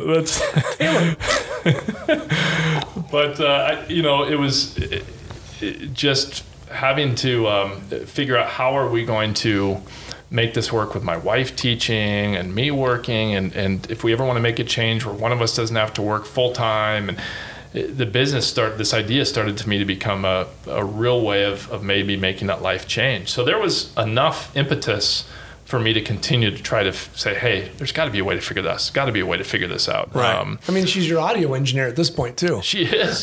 Well, and so Saturdays. We did this in a garage for 3 years before we moved to Arizona. I remember when you showed it to me and you opened up the garage door, and it should have had like the 2001 just like dun dun, because it was just like lights flashing everywhere. What the hell? Yes. Close the door. Don't let anybody see this. Oh my God. Yes. So and Saturdays, what was funny is the office where I did most of the administrative work and monitoring broadcasts, it was just me for the first 3 years. Right. So Saturdays I would spend in my little office just listening to all these broadcasts, which was on one end of the house, and the garage was on the other. So I'd go back and forth through the family room and kitchen into the garage, and 100 times a day. Lindsay, my wife, got so sick. Now, what are you doing? Just making that trip back and forth, just like adjust the little gain. The gain needs to go up a little bit on this one, or I'm not hearing audio coming through. Are they connected, or is it just no? It's just little things like that, right? But your support staff at that time, your technical support. I'm everything, and this is happening, to your point, while baseball season's going on, right? So, I'm trying to support a team that would go on and win the College World Series. Granted, we started at 17 and 18, so we weren't very good for the first half of the year. But trying to support trying to support that team and do that job well. And I think I did it. I did the job well, but always on my mind was, how do I support this? The business growing. I'm getting more leads. How am I marketing for next year? And the 2004 World Series, which should have been, and it was a great memory and a fun time, but I'm got this on my mind, and then my buddy was going to go up to, because they had COSIDA that year. The tournament overlap the final 3 games of the College World Series. Wasn't it in Calgary? Yeah, Canada and Calgary. I talked to my buddy before we went to Omaha. I said, hey, if Fullerton gets to the championship series, I won't be able to go. Could you go and just stay at a booth for me? I'll tell you what, just take names down. The guy calls, you probably remember this because it's in the hotel room. He calls me from the airport, says, you're not going to believe this, but I was born in the Philippines and I don't have my birth certificate or I forget what it was, but they would not let him board the plane to Canada. And so I was a stress. I do remember being stressed. I have then. pictures of it. I have pictures. I don't know if you remember, but you're on your phone and you're just sitting there just going, I'm going to kill somebody. I'm going to kill somebody. So I was very stressed then. I was like, okay, great. I had a year momentum under my belt. Now my major marketing opportunity gone. And remember being very stressed about that and probably did not enjoy that World Series as much as I should have, especially given the fact that we, went all the way that year. It was a much more stressful time. Right. But it was beautiful to play sidekick to the College World Series and see Stretch Internet just blossom, just from one year to the next, go from the idea to an actual living company. Like, it's happening. Yeah. It was unbelievable to sit back and watch it. It was for me too. And part of it, the ride happened so fast and you're just dealing with the day to day. You don't sometimes get that perspective, right? But I just remember there's no way I could do that now. Just the energy, right? Young and dumb, you don't know any better. I was working during baseball season, 60, 70 hours a week for Fullerton and probably another 50 a week. It was literally I'd get up at 6 a.m. and try to hang out with my young daughter for a little bit and then do a little bit work before I went to Fullerton and come home and work till 1 a.m. and then all weekend. It was, those first couple of years were hard. How did Lindsay handle it? She was great. Super supportive. Obviously there were stressful times, right? And did she see did you have to picture the company or did she see it? I think the fact that I was able to say, listen, I'm not quitting my job. Let's see what happens here. That reduced a lot of the anxiety from her. It wasn't like, oh man, what if this doesn't work? Right. But she was, even that, it's not like she didn't have faith in me or the idea. She's like, let's try it. I think I had to sell her a lot in the garage concept. Remember that? Yeah, that's crazy. Right. It's crazy. It is crazy, right? If you would have said, can I put up a batting cage? Okay, whatever. It's a hobby. Can I put 72 phone lines in my garage? Right. And so and you can't let anybody see it. You can't. Well, in fact, we had one night, we lived in an okay area, but there were some sketchy neighborhoods. Sure. And any neighborhood could be sketchy. You just need someone to come walking through the cul-de-sac. Yeah. And so, we didn't park in the garage, but you couldn't. You couldn't, right. But I remember one night, our master bedroom was right over the garage. And 1, 2 in the morning, all of a sudden I hear the garage door, because you could feel that. I woke up because the garage door is opening. I'm like, what is going on? I sprint down. So I didn't even think. I probably should have grabbed something, a weapon or something, right? I sprint down there, and as I got down there so fast, the garage door hadn't even stopped opening yet. It was still going. Run out, and there's a car peeling away from our driveway, and I went and checked my wife's car, and the garage door opener was gone. So all I could think of is these guys got that where they would come back some other time and they accidentally hit it. And so then I just bolted the garage. We called the cops, all that. But then I just bolted the thing shut so nobody could open it. But that was a little bit rattling. I would have loved to have seen the cops look on their face when they saw it inside the garage. Now, officer, what you're about to see, let's just keep it amongst friends. I'll be donating to the police fund. That's right. And if you need anything streamed, I'm your man. Buena Park PD always needs streaming. That's right. Softball, league, whatever. I'm your man. Exactly. Well, that's good she bought onto it. She did. She was supportive. And I think it also helped. Listen, we had, like I said, 15, 20 schools halfway through the first academic year. And that was, we were charging $2,500, I think, to a school for unlimited audio streaming. So you do the math on that. That was an extra, I had some overhead, but I was probably netting 20, 25K. Right. You're not in an office space. You don't have any employees. Right. You're not paying insurance or anything, healthcare. Right. And there was a lot of interest. I was getting hits every week for schools. Hey, what about, next year we're interested. So now, how quickly did it grow from year 0, 1 into 2? Where did you start to see that just lift? It was fairly, so I think by the end of year 1, we had, I want to say 17. It was somewhere in that 15 to 20 range. by the start of year 2, we were at about 40 to 45. And that was when so after the 04 series, when Fullerton won, a month later is when I told Mel, said, I'm seeing some real promise here. I've got to give this thing a run. I think this has some legs. And so that's when I resigned from Fullerton after an 04 series. And so by that fall, we had probably at the start of the year about 40 schools, probably grew by another 10 or 15. I don't remember the exact numbers, but but I remember saying it's going. Yeah, it did. It's funny. I remember when I was still playing with this concept. I remember having a conversation. You remember Mike Nagler? Yep. Our strength and conditioning coach, or assistant. Yeah, he was our head one. And he was my roommate in 01 when you. Oh, that's right. Yeah. And I think he's at UC Irvine still. Yes, at least last I remember or talked to him. Yeah. I remember having a conversation with him at USC in the baseball dugout during batting practice, explaining to him this concept, and saying, I was just thinking what I could do down the road, and I remember thinking, okay, $2,500 a school. And I was telling Mike, and imagine if I got 40 schools.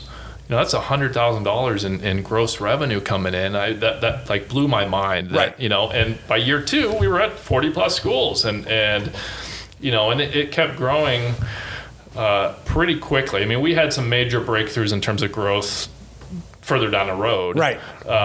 When we started getting into video, seed and being able to be like, okay, we've got something here. Yes, it was. They're going to tell other people. How are you doing that? Yeah. Oh, I'm using this stretch internet. What? What is that? It was the right niche at the right time, right there. Because this, not everybody goes to Cassida, and a lot of stuff is word to mouth. Oh, especially in the SID world, in college athletics, and I can't afford to go. Right. Or I don't need to go. Right. So it was a lot of direct mail marketing, which back then was effective. I paid, I don't remember how much in the Cassida Digest, which was this monthly newsletter or magazine that went out that people actually read. I paid to have my brochure inserted into that. And that was huge. We got a lot of hits off of that.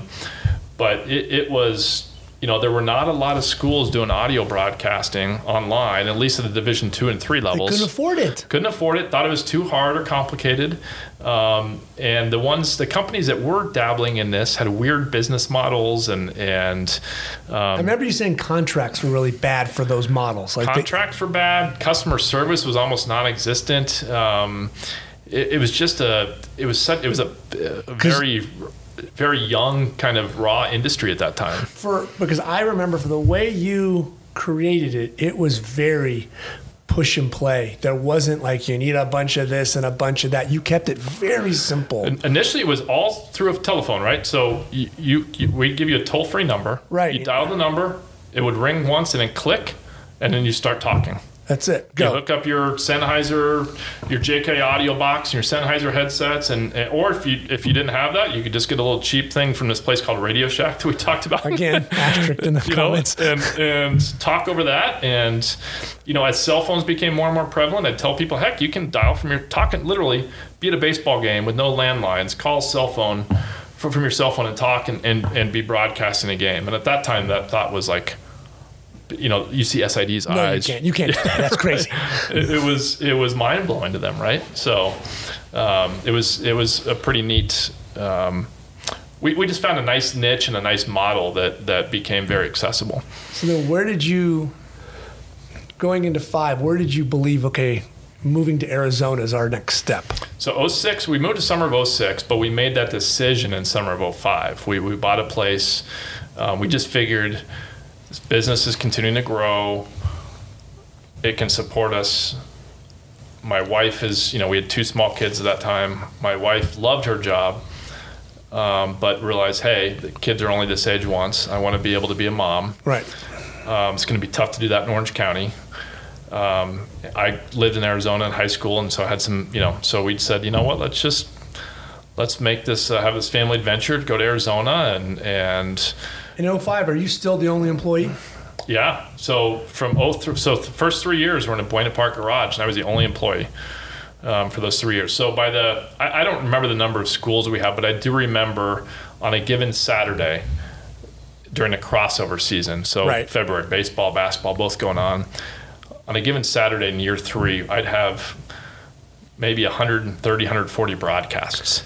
Jesus. And I'm doing all the support for all those. Not only the school support, but fan support, right? So Right, because we'd provide our support email if users were having trouble pulling up the audio or whatever. So, there was Saturdays. God. Saturdays were not fun. Uncle Pete's calling. How do we get this audio? Yes. So they were super stressful, and obviously there were issues and things. Hello, this is Ryan. Can I help you? Oh, God. Yes. And I still, my wife probably asked how to this day, we had a separate business phone, obviously, and it had a certain ring to it. And I think that's probably the thing that my wife still gets jitters from. If I somehow, I don't remember what the ring was, but if I could find that and you just could replicate it, casually play it, I think you'd probably see her start to twitch. I mean, I really do. We gotta find it. We gotta find it. It'd be a great Pavlov moment yes. to see if she still has that. I mean, that thing would go off just any time of day or night, and it'd be in our garage usually, but you could hear it upstairs in our master bedroom, Of right? course. So that became a source of tension for sure. I can't imagine why.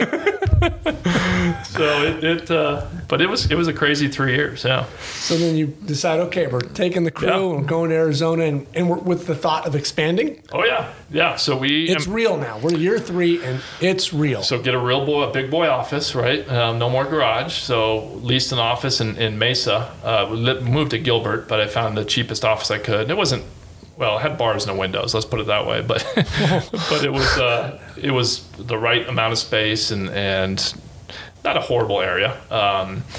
And leased that and got my first just one part-time employee, primarily to work on Saturdays and Cover the phone lines. Yeah, and on nights, so I wouldn't have to be there all the time, and just help with that. Because what's busy nights? Wednesday, Thursday, Friday, Saturday? It depends on the time of year, right? I mean, Okay. basketball could be any night. That's true. Fall, usually not quite as bad. Friday nights, obviously, with high school football, which we did a lot of, and High schools picked up on this, yeah, huh? not. I mean, we did some. College was the biggest market, but we did enough high school football that Fridays were pretty busy. So one part-time. Next year, fall of 07, brought 2 more part-time people. I mean, I didn't hire my first full-time guy till 2010. So we've even had a 4-year gap or 4-year run. But did you really need one? You didn't, right? I mean, you can get away with part-timers because... One of the things I read early was, I've always been in the philosophy of be conservative with your spending in general, but on personnel and hire where your pain is. And so I would have to feel a lot of pain before I could justify bringing more people on. I definitely could have used full-time people. I could have found purpose for them and maybe in hindsight could have been a little more aggressive and brought on some sales people or marketing and done some things a little bit differently. Where are you finding this business sense at this point in like 5 and 6 when it's becoming not in the garage anymore, but we're moving to Arizona and shit's getting real? Yeah. Where are you finding this business sense? I mean, instinct, I guess. I mean, again, I didn't have a business background. Right. I mean, but you carried it off so well. I think what I found was business is relationships. And so number one for me was I was super proud of the relationships we built with our clients. I mean, I worked my butt off to support them and it just built incredible relationships with these folks. And I think because of that word of mouth, I mean, our customers were a sales force. I mean, they really were. Right. And it started with the relationships and just being able to put out a professional, I mean, this gets back to some of what we talked about earlier, but a professional image. I mean, the materials, our logo, our website, our branding. I mean, I don't think a lot of small companies, businesses, realize how important that is out of the gates. I mean, that's a first impression that you leave. So I think the combination of just having, I think, really good branding. Mike Greenlee, a former guest here, did our logo for us. He was a graphic designer, right. and that logo was ours for all 15 years. I think that helped establish us as, okay, this company looks legit, right? And just really focusing on the relationships. And, if I look back, I didn't have a lot of business savvy. There were probably, like I said, things I should have done differently or could have done differently. And I really got more serious about becoming a student of business probably closer to 2012, 13, 14.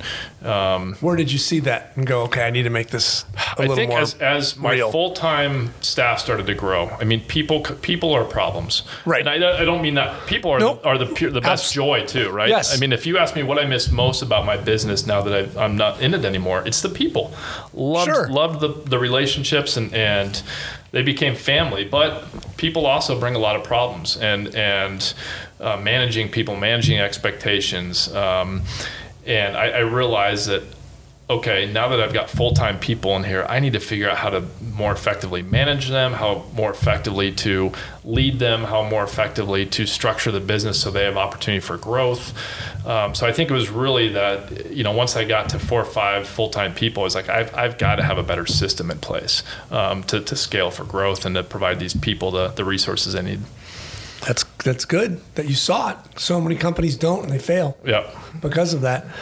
So as you're in Arizona and you're getting your footprint in, and things are starting to evolve, how are you keeping up with the technological changes, right? Because now the iPhone's out, like things can creep in and become competitors, and you don't see them. How are you staying ahead of this curve? Yeah. Because you don't need a 13-year-old that comes along and goes, I found something that's easier. Right. That's tough, right? In your technology, things change overnight. And some you don't see. Some you don't see. That's right. And so some of it's, sometimes you're playing catch up in areas. Other times it's just trying to spot a trend ahead of time, and saying this is what I'm going to put my. If you get somebody gives you 10 coins and you've got these 4 and you can put 6 in this 1 and 2 and saying I think this is going to be the one where we're going to have the most success. I'm going to throw my efforts in that, right? And for us that really became user experience, and so we focus a lot of effort on creating the best kind of portal. We call it portal, which is where users access it, right? And eventually expanding, saying, okay, people don't want just audio or video, but we want to build in live statistics and the ability to have social media in there and chat with other fans, et cetera. I think I also was blessed that my second full-time employee I got was a computer science student at Arizona State.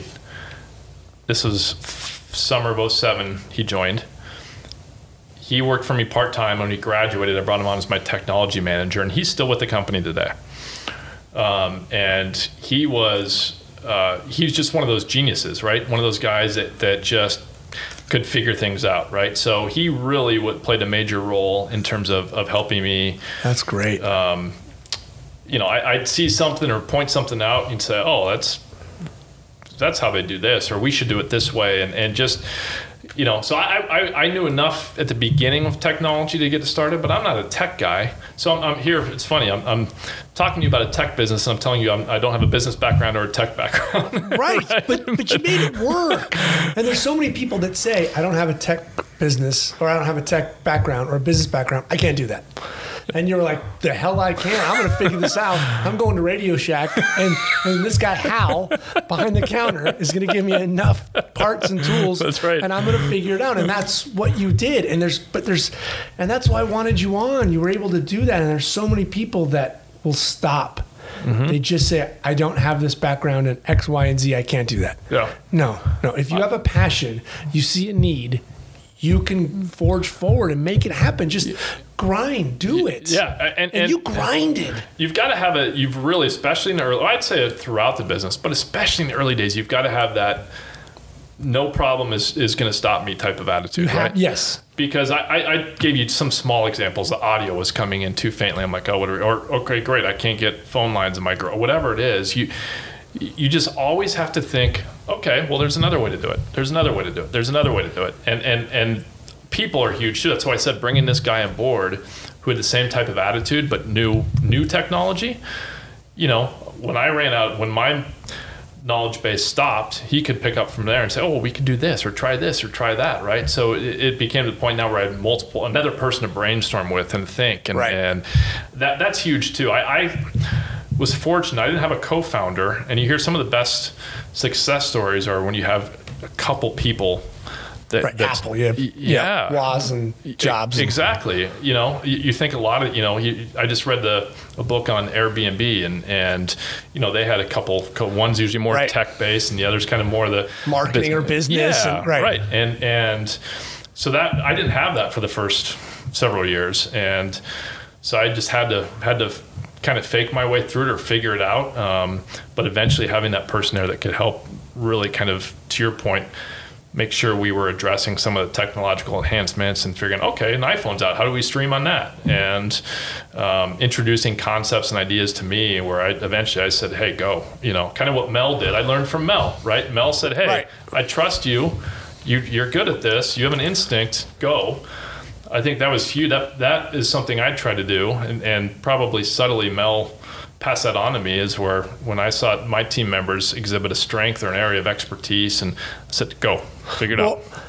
And to that, I don't know if you've read like Jobs' autobiography. Mm-hmm. I read a ton of biographies, and like two most opposite people are Trump and Jobs. And reading their biographies, they both, and Jobs for certain, love to surround themselves with people smarter than them. Mm-hmm. And Mel did that.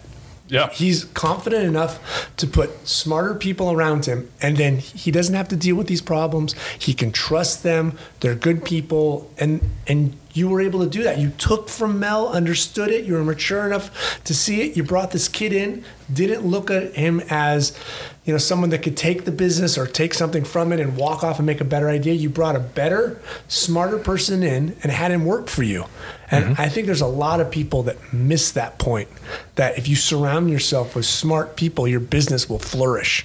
Yeah, and I think it's also, now we're getting in a fight, I know we'll talk more about business, but I love talking about leadership too, because I've learned a lot, some the hard way, but I think that one of my biggest things on leadership is you've got to admit that you don't have all the answers. Yes. And I think that's okay. It's perfectly okay. And in fact, it's empowering, because if you can sit in with your leadership team or your teammates and say, guys, let's figure this out together, or, hey, I'm stuck here. I don't know what to do. What do you think? I don't think that shows weakness. I think that shows strength, because you're saying, we're a team. I trust you. I think you might have a better idea than I do here. And if it is, and I'm going to tell you, I'll still be accountable for it. I'm not going to throw the blame on you if it doesn't work. But let's figure this out together, because I don't have the ideas here. And I've just learned over the time that is so empowering to your team, right? To the people you're with. What do you think happened that made you start to get that leadership role or understand it? Because you're still a young man. It's not like you're 68 and you figured it out and you're now a powerful leader in the later years of your life. I mean, you're still a young man and you've understood that. Yeah, I think part of it was getting some of the right people on early, right? That you just started to develop rapport with and realize, man, these guys they're hard workers. They have great ideas and so I think part of it just came through getting some of those right people on there. And part of it, again, I talked earlier about starting to become more of a student of business and leadership. Maybe in 2012, 13, I started to read pretty voraciously. I started to go to, I remember I went to, I think in San Francisco, a 3-day seminar by a company called eMyth, which is on helping entrepreneurs grow their businesses, and just started to really become a student of leadership and management and business. And so a lot of those concepts just came through seeing how other people approached it and talking to people and reading about other leaders and entrepreneurs. So in hindsight, I wish I had started that part of my learning journey several years earlier.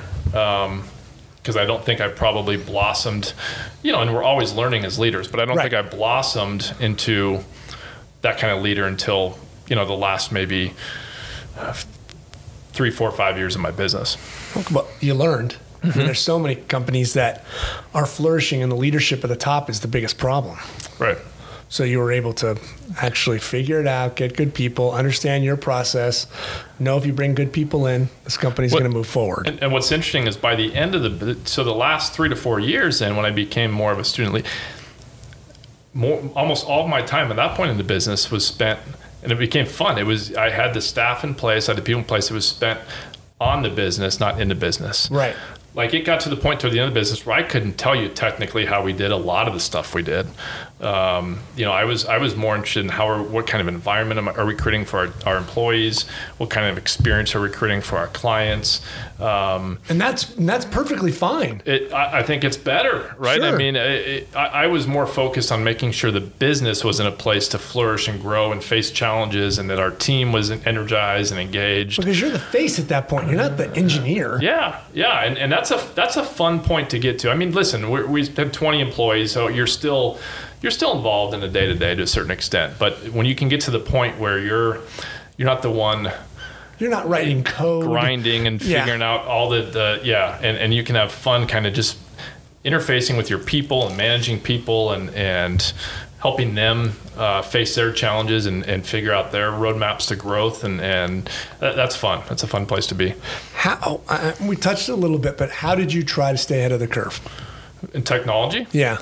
I mean, just trying to be as educated as possible for starters, whether,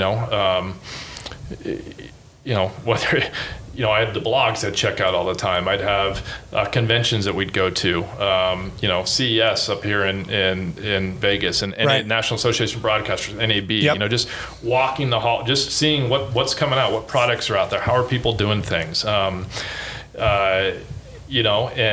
trying to implement things that we could that made sense for our audience, right? I think that's the other thing you have to do when you have a small business is you can never forget who your audience is, who your customer is, right? Because there's a million ideas we could have said, oh, let's do this, but would it have been the best thing it might have been cool. Would it have been the best thing? Right. Maybe not, right? So it was again trying to figure out which bucket we're going to throw those coins into. There might be 20 of them we can choose from, but this one makes the most sense because it's something we can chew off, and it's something that's really going to benefit our customers. Did you see the iPhone as a big jump for you technologically? I mean, it came out in 7, so that's something now. Okay, mobily, people can carry Stretch Internet with them. They're not tied to the desktop. Yeah, you can put it in the car, you're tailgating, wherever. I mean, for you, that must have been like a next big hump. Yeah, and interestingly enough, so the iPhone did not become a common streaming platform for, a couple of years, right? Because, the first one was not. Probably, and some of the, MLB probably was on there pretty quickly because they had a sweetheart deal, whatever. But sure. But it probably wasn't until maybe, 2009. And I still remember, probably shouldn't admit this because I was driving, but I remember. What state? It might have been okay. Arizona. Okay, I think it's fine. You don't have to wear helmets in that state. That's right. Seatbelts are new, I think. Open container, Kind of a gun out. Yeah. Wow, with the open container. That's right. If you're on a horse. I love Arizona. I do too. I remember walking or driving, rather. You got me thinking about horses now, but I remember driving down the road and we were testing in the office, and I remember pulling up. I don't know why I remember this, but at Gustavus Adolphus College, which is in Minnesota, pulling up. They were one of our clients, and we were streaming a men's ice hockey game. And I remember watching that, seeing that on my iPhone. Probably 2009 as I was driving, like, this is cool. And no one else in our field was really doing that. Why? Not that I want the competitors. The technology, again, because Apple hadn't, you had to have the right streaming server that would encode it in a way that was compatible with how Apple was, and so it was, believe it or not, it was not everybody was doing it. So I remember going to... And we do take the iPhone now, granted, like, in the early years, it was perfect. It was still being evolved. Yes, it was. It was. I remember going to the NCAA convention in Anaheim in the summer of 2010. Okay. iPads had just come out, and I remember having my iPad at my exhibit booth and having one of our games streamed on that, and people just stopping by and saying, "Is that like a game that you guys have?" I said, yeah, like. People were floored that we were able to stream a game on the iPad, right? And it's only 10 years ago. Right. So it was finding those things. That's a perfect example. We knew that would be something our customers would love, yes. Right? You put those coins in that bucket. Yeah, we did. And we really focused on the software side. So there's some other vendors in our space, including now, that have become quite successful, that focus more on hardware, meaning how can we create awesome video encoders that are so simple. You just plug a camera and automatically encodes a video and sends it off. And some other. We really focused on the user experience and creating a web-based platform.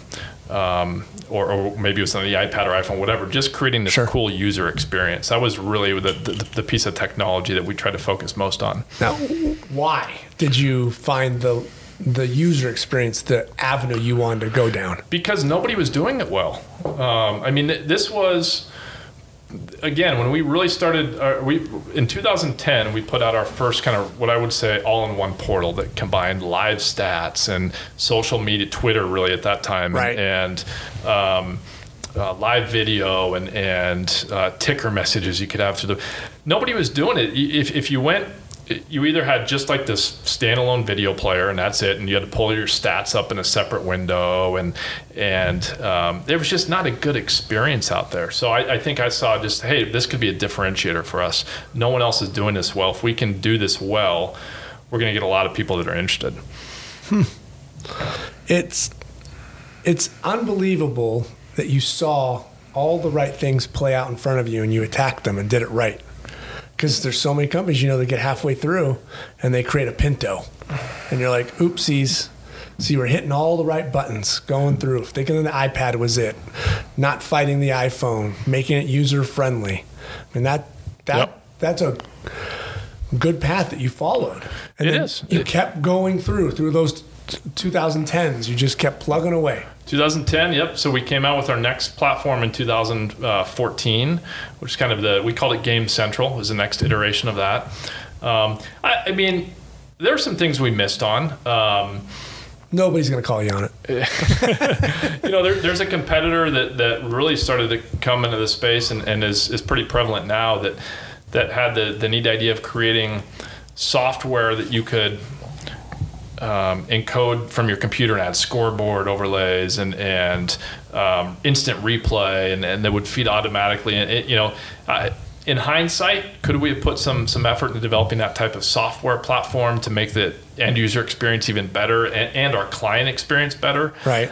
I don't know, maybe. The other thing we looked at briefly, and I think in the end this was a good decision because we wanted to focus on what we do best, which is streaming. But I remember back in 2008, 2009, when website hosting for college athletics was still the Wild West, of saying, because we had a lot of clients who loved our platform, said, why don't you do websites? And so that's a big undertaking. Presto Sports, which ended up being part of the company that acquired us. Right. That was kind of out there. Sidearm Sports, which was ICS back then, Sidearm is now the major player in college athletic websites, but they were starting to get some traction. CBS Sports or CBS, however they phrased it. Yeah, fans only at one point, and so there were some doing it, but there wasn't. It was piecemealed, and we had a window if we wanted to get into that field where we could have done it, but I think that would have diluted our product. So we made for sure. We made a conscious decision. Says, you know what, streaming's our thing, and we're going to focus on streaming. Stay in that lane. Be smart. Stay in that lane. So I think that was a smart decision. But there's some other things, because that almost comes another division, right? Yeah, like you would have had to have broken off and said, okay, you guys work over here because it's totally different. For sure. You talk about keeping up. The biggest challenges for us started to come when I still remember seeing a news flash that YouTube was going to start offering live streaming. I'm like, oh boy. Did that make the heart skip a beat a little bit? You talk about, that made the heart skip more than a little bit. Free too, right? Hey, stream anything you want on YouTube for free. I'm like, what's that do to us, right? And then Facebook comes out with it. And then, Twitter. And so now you've got all these other platforms where you can live stream for free. Why would a school want to pay us at that point, right? So those became, So what do? You circle the wagons and everybody gets a meeting and goes, okay, what do... Yeah, kind of. So my wife the other day used this line, we were talking about kids, little problems, big kids, big problems. It's like little business, little problems, bigger business, bigger problems, right? And so... As you get bigger, you start to face these different bigger whales. You got sharks now in the water.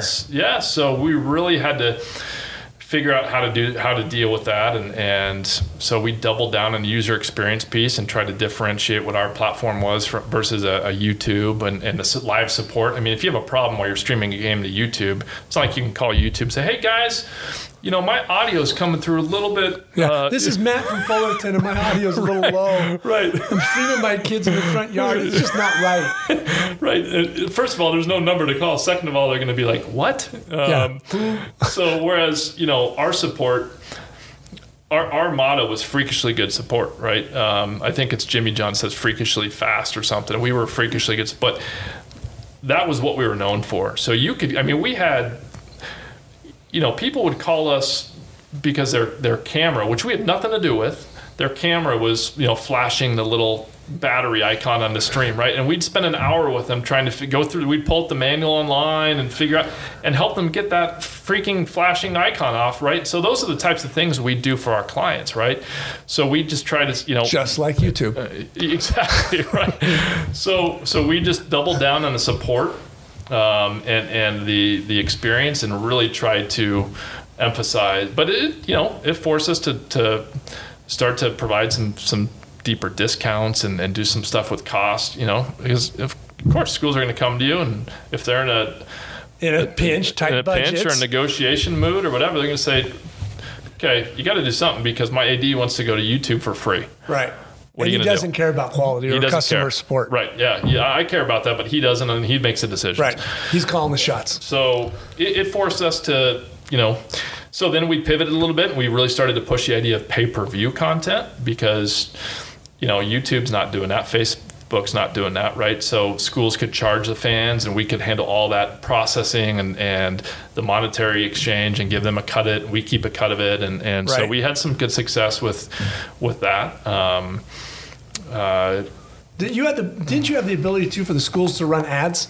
We did that. Yep. So there's a generating revenue for them. Yep, that's exactly right. Yep, they could generate. And that's big because there's a lot of schools where they could probably pay that $2,500 for the year to cover all their sports. But if they can make some of it back, they'll stay with you. Yeah. And if you're on Facebook, there's just no return. Right.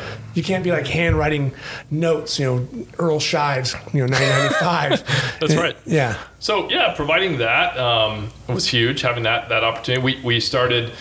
Even just a year or so before we were acquired, creating custom branded over-the-top apps on like Apple TV and Roku and Amazon Fire. So, if you're with Mount Mercy University, I could go search Mount Mercy on my Apple TV and find my own app where I can watch all their games live directly on my Apple TV. Right? That's awesome. Yeah. So that was a huge thing for us to be able to launch that. We were second to the market in that in terms of player, but I think we did it better than the first to the market. So we had a premium product. And Apple does that too all the time. That's right. So that was huge for us, and so it was fun. It got more and more challenging, to your earlier question, to keep up with technology as some of as streaming became a household word, right? I mean, if I told you 10, 12 years ago, streaming, I mean, a lot of people would be like, what is that like when you're in a river and you're... Right.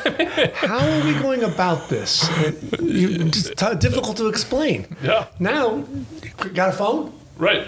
Done. Right. I'm a news crew. Right. I'm a journalist. I'm CNN live here. Yes. Within 3 seconds, you or I could pull up our phone right now and be live streaming. Right. And so... Around the world. Yes. As that became more and more ubiquitous, obviously, as a streaming company, we had to figure that piece out, right? How do we still differentiate? How do we still become and stay relevant in this space? And it was, I'm not going to lie, it was challenging. There were some sleepless nights and some challenges during that process. Did that make you better? It did. It did make us better. Not the company, you. Yes, it did. It made it. I think it created more of a resilient attitude in me. Because it wouldn't be. I don't know if it would be fun if it was easy street. You're just sitting back and you're making every... Well, I don't know. I might disagree with you.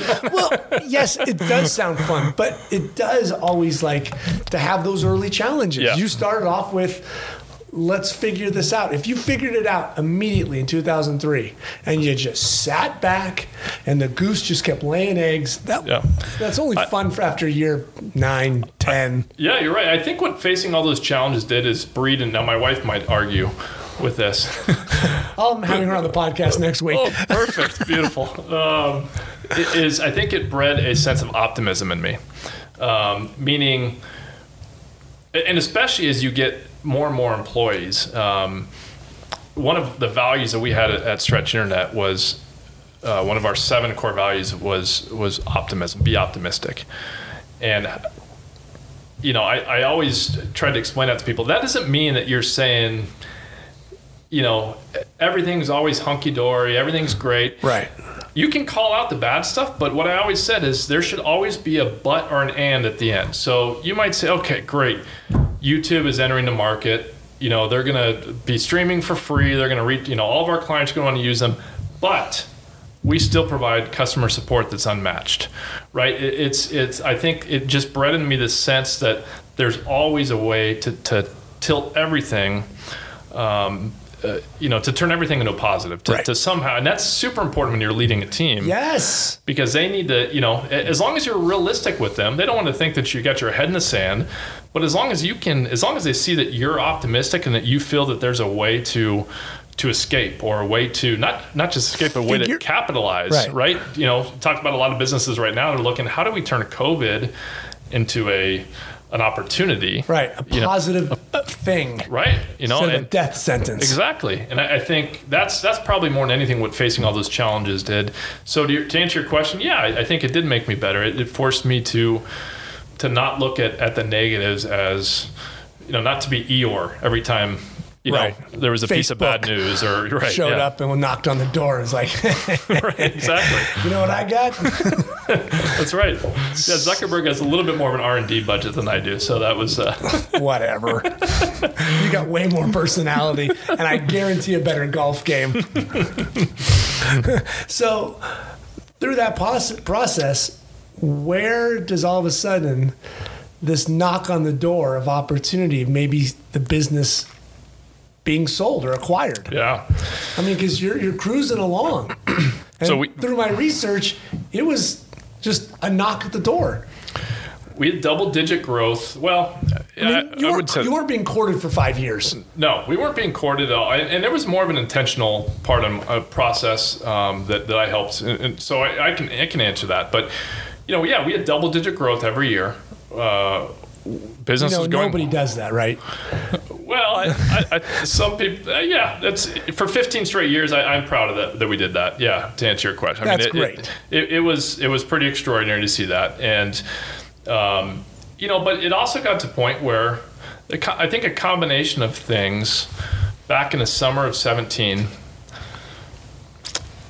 made me think, hey, what's my next chapter look like? And is it Stretch for the next 20 years? You know, starting to see a lot of these challenges on the horizon and wondering, do I still have the energy and desire to face these new types of challenges? Certainly could have, but did I want to? Mm-hmm. Having... you know, just a new chapter in a family, and listen, I'd been working Saturdays, pretty much all Saturday, from September through May for 15 straight years, right? And you know, things that pulled me away from my family sometimes. I still was able to prioritize my family, but that was a challenge. And then, it's always there. It's always there, and the stress and just knowing that anytime you get a phone call that all my servers are down, or hey, we did a push of new code tonight, and it brought this down, or whatever it is, right? That was always out there. I mean, I could probably pull up old emails and just start. We talked about twitching earlier. I mean, I could just pull up a random email from a random date and probably start twitching. It would bring back some memories of something that. I mean, that's another whole podcast is talking about working with developers. I'm sure. but you know, the other thing for me was, you know, we're sitting in the church, my church here, because this is a nice quiet space that we could get together tonight. But my faith has always been important to me, and I started thinking a couple years ago, 3 years ago or so, is there an opportunity for me to do something more directly related to my faith that somehow pulls in my knowledge or expertise or whatever I might have learned, and started thinking about, okay, I have become a student of business and leadership and organizational management. Not a student in the sense of I've got my MBA but I've seen it happen in real life. And I understand churches and how they work. And I'm a PK, a pastor's kid, right. And I've been president of a board of directors at a church. And just realizing, churches don't really think like businesses, and they should. Right. There's so many things they could do better if they looked at the people that come into church on Sunday as a customer, for instance. And I know some pastors will hear that and say, "What are you talking about?" That's right. But that's sacrilegious. I totally disagree with that line. I think there's so many things we can take from the world of business and apply to faith-based organizations. And so I started thinking that could be a cool way for me to segue into something completely different. And so I just started dreaming a little bit, right? Just started thinking. And I actually reached out to an organization, a broker, mergers and acquisition specialist called Woodbridge International, and just said, hey, no idea what my valuation is, no idea what this process looks like, no idea if there's going to be interest, but I just would love to explore it. And right. So that started me down the road of this whole process. Had that conversation in late October of 17 and May 2nd of 18. So what is that? 6 months, 6 whatever. months, yeah. May 2nd of 2018 is when the business sale closed. So that happened pretty quickly once we got the ball rolling. Because they put that whole package together and kind of made you pretty to sell. They did. I mean, it's not to give a testimonial to Woodbridge, but they have a very defined, structured process that includes everything from how you market the business to the due diligence you do before to the negotiation process to creating kind of an auction type, to estimating your valuation. I mean, the whole 9 yards. I mean, there's a reason why there's those companies, because exactly. you would not have known where to start. Yeah. So most people don't sell a house on their own. Right. Why would I sell a business which is old, 100 times more complicated? Oh God, yes.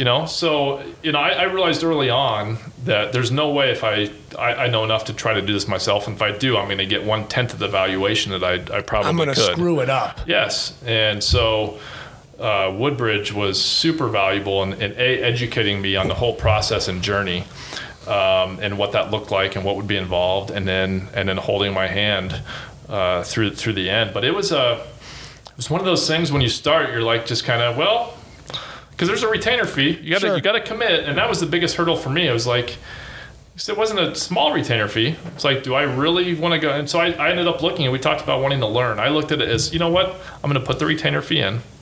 If I don't sell, I'm going to learn a heck of a lot about what right. M&A looks like right. and what acquisition looks like, and I'll be better for it. I guess you can look at it as a retainer fee, or you can look at it as I'm going to pay to learn something out of this. Yeah, and that's ultimately what got me. And that wasn't even a sales pitch they gave me. I rationalized with myself. I said, I'm just going to commit to this. And smart idea. Yeah, and just see what I can learn. And it was a fascinating process. It intrigued you a lot, the way it went down? Yeah, I mean, if you're trying to step back and look at it. I learned more and worked harder in those 6 months than I ever had in a business. Trying to... And it was so many moving parts. Number one, I didn't want to tell my staff initially what was happening, because you don't want to scare them if it doesn't fall out, if it doesn't come down. You also don't want to signal to people that, hey, there could be some new leadership and have some of your key guys leave right when you're trying to, so that was tricky, because I love my guys. I wanted to be honest with them up front. And so we had to be very, got some good advice from Woodbridge on how to be careful with that. So that was a little bit dicey at times, but then just going through the process of transitioning our books from cash based to accrual based, and getting I call him a rent a CFO that could come in and help us with that, all of our financials, get them up to speed, and because we didn't have we had never been audited or anything like that, right? Sure. And going through that process, and then having that's the beautiful thing when you sell a business, there's due diligence involved, right? Where the company that's interested in buying you is going to do all their homework, right? They're going to look under the hood, and so the beautiful thing about working with Woodbridge, they do that for you ahead of time, so there's no pressure because they're the ones that are helping you find all this stuff. But it's like somebody's playing in your pants for a couple of days. It's pretty rough. It is rough and uncomfortable, right? And awkward because they're literally trying to uncover any negatives or anything that a potential buyer would be hesitant about or have questions about or concerns about. They're trying to help you uncover that. And as they should. As they should. And it makes the process when a buyer does it that much easier because you've already uncovered all those things and determined how you're going to address them. So they did that whole, marched through that whole process with us, and it all moved quickly. And I'll tell you that, not sure if you've heard the term EBITDA before. Yeah. Earnings before interest, taxes, depreciation, amortization. And it's a common benchmark that they use, especially in acquisition, because usually you get multiples of EBITDA for the sale price. I had never heard that term before I started this process. And I think in those 6 months, I heard it about 7 million times. Like every conversation I had with anyone in the process was EBITDA. Yes. Yeah. Subjects and emails and stuff. EBITDA this, EBITDA that. Yes. So I saw a license plate the other day when I was driving and said EBITDA. I just started shaking my head. Like, oh my gosh, I can't escape it. It's everywhere. But that was a crazy process, and one that if you'd asked me a year beforehand, I didn't have this exit strategy. Up until 3 months before this happened, I didn't.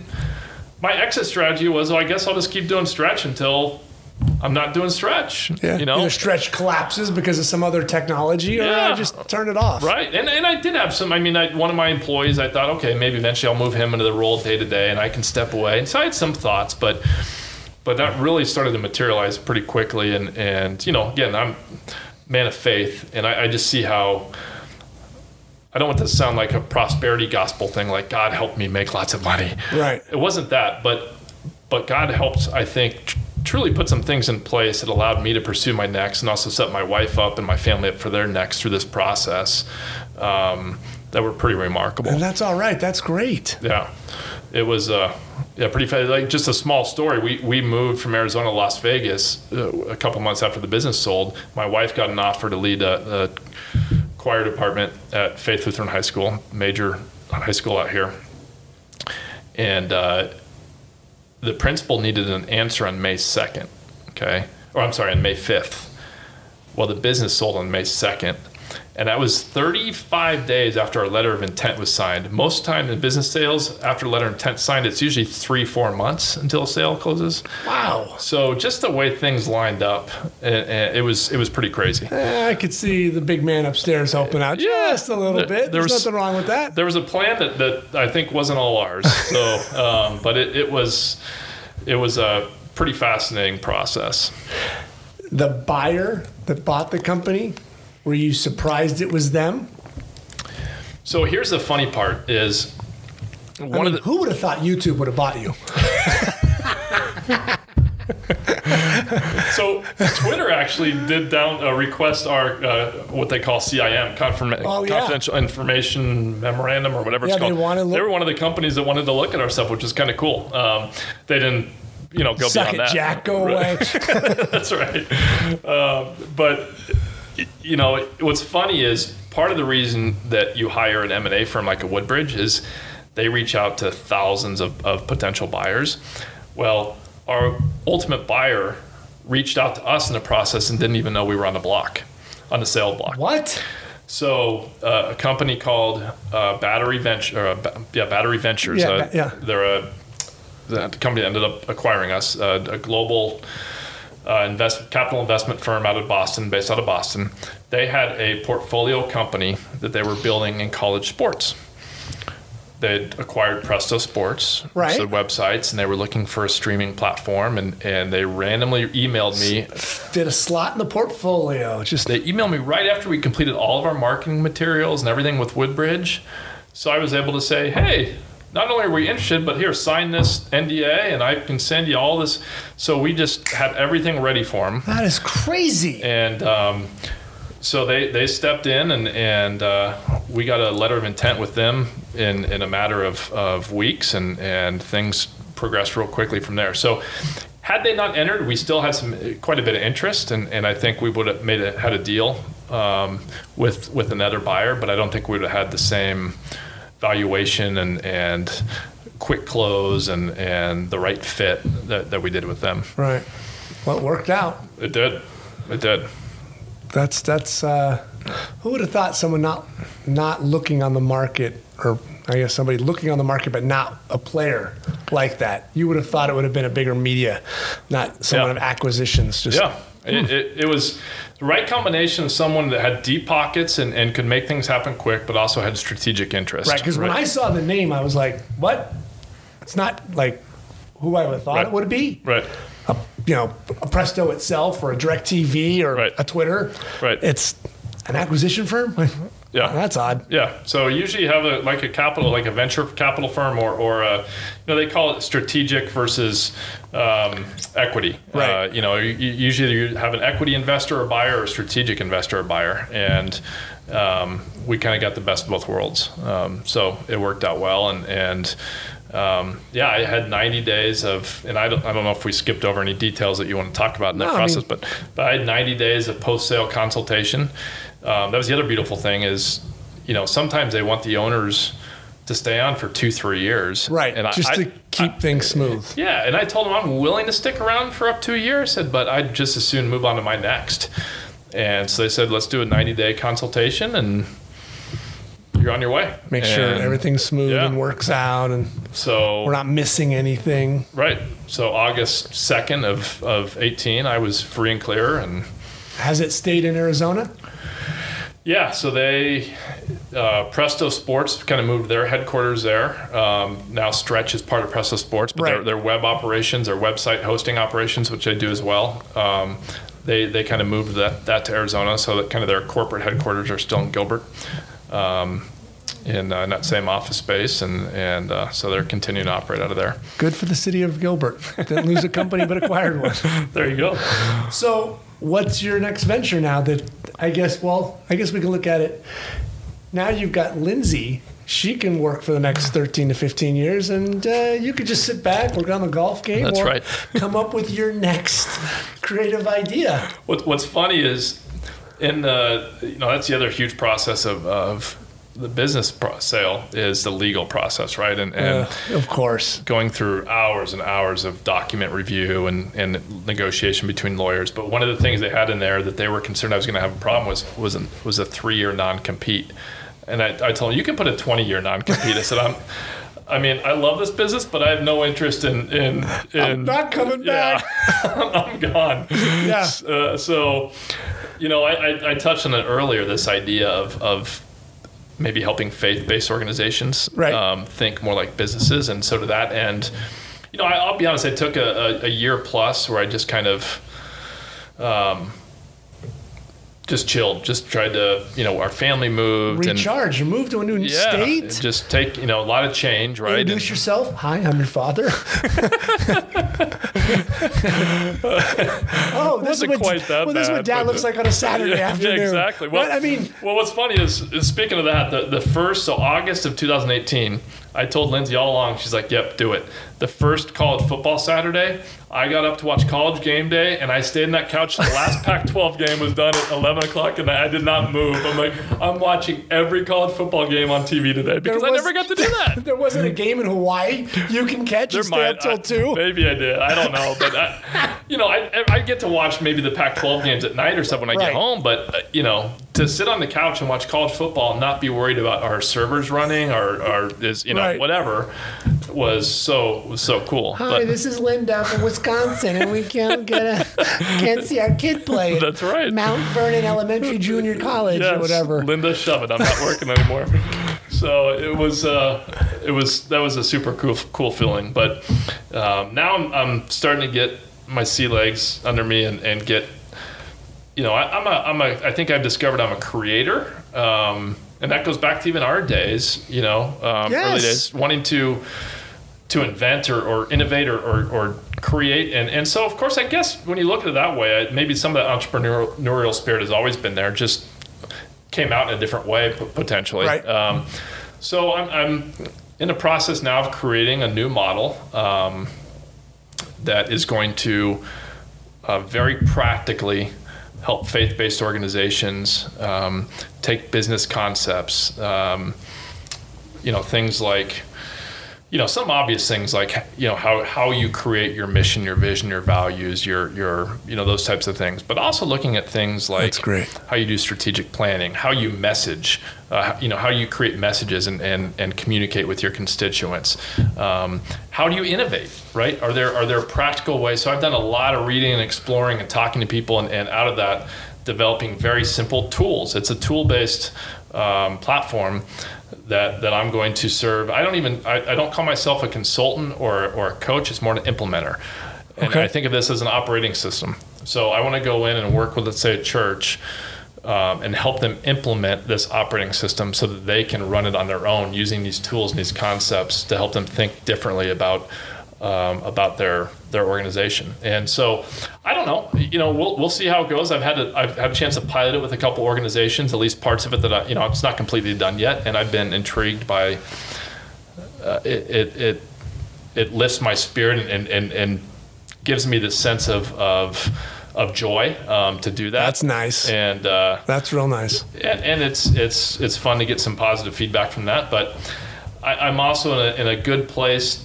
I think an enviable place from the fact that this doesn't have to succeed. In other words, I'm not doing it for the money. Right. And you're giving back. You're giving helping back, out. and if this Like doesn't, who normally, nobody comes to a faith-based organization and says, let me help you out with this. It's always them trying to figure it out. Mm-hmm. So it's nice that you're giving back to someone that will accept it. yeah, and if I can help a handful of organizations, I think that would be a beautiful thing. But maybe what God has in store for me is 2 or 3 steps beyond that, and I just can't see it yet. That's quite possible too. A saying that I've always found kind of funny and humorous but true is, if you want to see God laugh, make plans. So, That's true. That's true. I've got plans, right? But I don't know how that's all going to unfold. And He'll let you know. He will. And so I'm. It's a fun place to be. It's a little bit different in the sense that I'm a doer and I want to be doing it, but I also just get to sit back and take my time and explore and have fun creating and seeing where it leads as well. So it's, I'm 45, and to be at that spot at that age, I think is something that's pretty cool. And at 45, you find yourself back in Concordia. I'm back in a couple different ways. Yeah, I'm serving on the Board of Regents, and my oldest daughter is going to be a freshman there this year, so it's full circle. Go figure. They actually let you back in. They let me back in. I had to wear a tie, which is probably the first. I don't think I ever wore a tie as a student there, but Did you have to fill out special paperwork like before to kind of have this is a program I want to start? Like, I got an idea, maybe bringing me back. It'll be fun. nope, they just let me in this time, believe it or not. So it's been fun to get back there and be back to Orange County. I mean, since we moved, I'd been back to Orange County sporadically, but now I'm there 4 times a year, which, as I look at you, I'm thinking, okay, usually they're quick trips, but it'd be fun to get together with you back in OC. Yes. But Angelo and Vinci's. There you go. We got to do that. It's fun to get back there and just be on that campus, and that's another neat way to serve right now. It's like an opportunity I have that I probably couldn't have done when I had the business because I can't. They're usually Thursday through Saturday meetings, right? They're in October and February. Good luck. To be out of the office Thursday through Saturday in February when you've got spring and winter sports going. I mean, there's no way. So Not happening. So the timing was right for that. And it's been fun to just have a kind of a new chapter. That's great. Let's give a shout out. Who is your longest client while at Stretch Internet? Was it the first? Who were the first guys? Christopher Newport University. It was the first contract signed, and they were a client with us all the way through. Yep. So there were some other charter members, meaning they came on in year 1, right, and stayed. Cal State Fullerton was a client from start to, I'll say finish, but to the time I left. Sacramento State. trying to think if they're... You know how much you helped those guys? Because there's no way Fullerton has that ability to afford that kind of money. North Sac State or these little teeny NAIA Division III schools. There's no way they get their stuff on, and parents 1,000 miles away can hear their kid play field hockey or football or baseball or you name it. So it was cool. Lindsay and I were hiking on Haleakala, which is a volcano in Maui, maybe 6-7 years ago.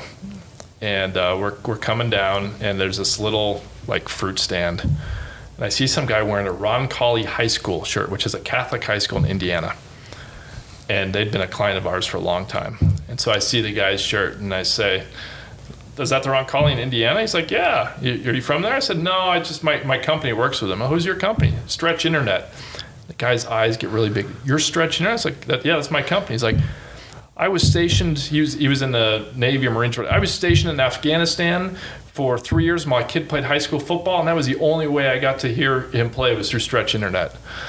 So I meet this guy in the slopes of a volcano in Hawaii that my business was able to help him connect with his kid while he was serving our country in Afghanistan. I mean, that's like a goosebump moment, right? Oh, that's unbelievable. If I could drop the mic right now in the podcast, I would. That's beautiful. Yeah. So, there were other stories like that along the way too, but you hear something like that and you're just like, okay. Yeah, but that crippled kid, whatever.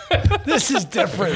This is a Marine. Right. It was, so that's just cool to think. And for every one of those that I heard, there's probably, hundreds or thousands of others where this was their lifeline, right? And for us to be able to provide that service was a cool thing, So there was purpose in there, and I tried to help our team not forget that purpose too. That they were, by supporting these folks, our clients, and making sure their broadcast went off smoothly. I mean, there were people that this was their lifeline to their kid or their cousin or their fiance or whoever. Right.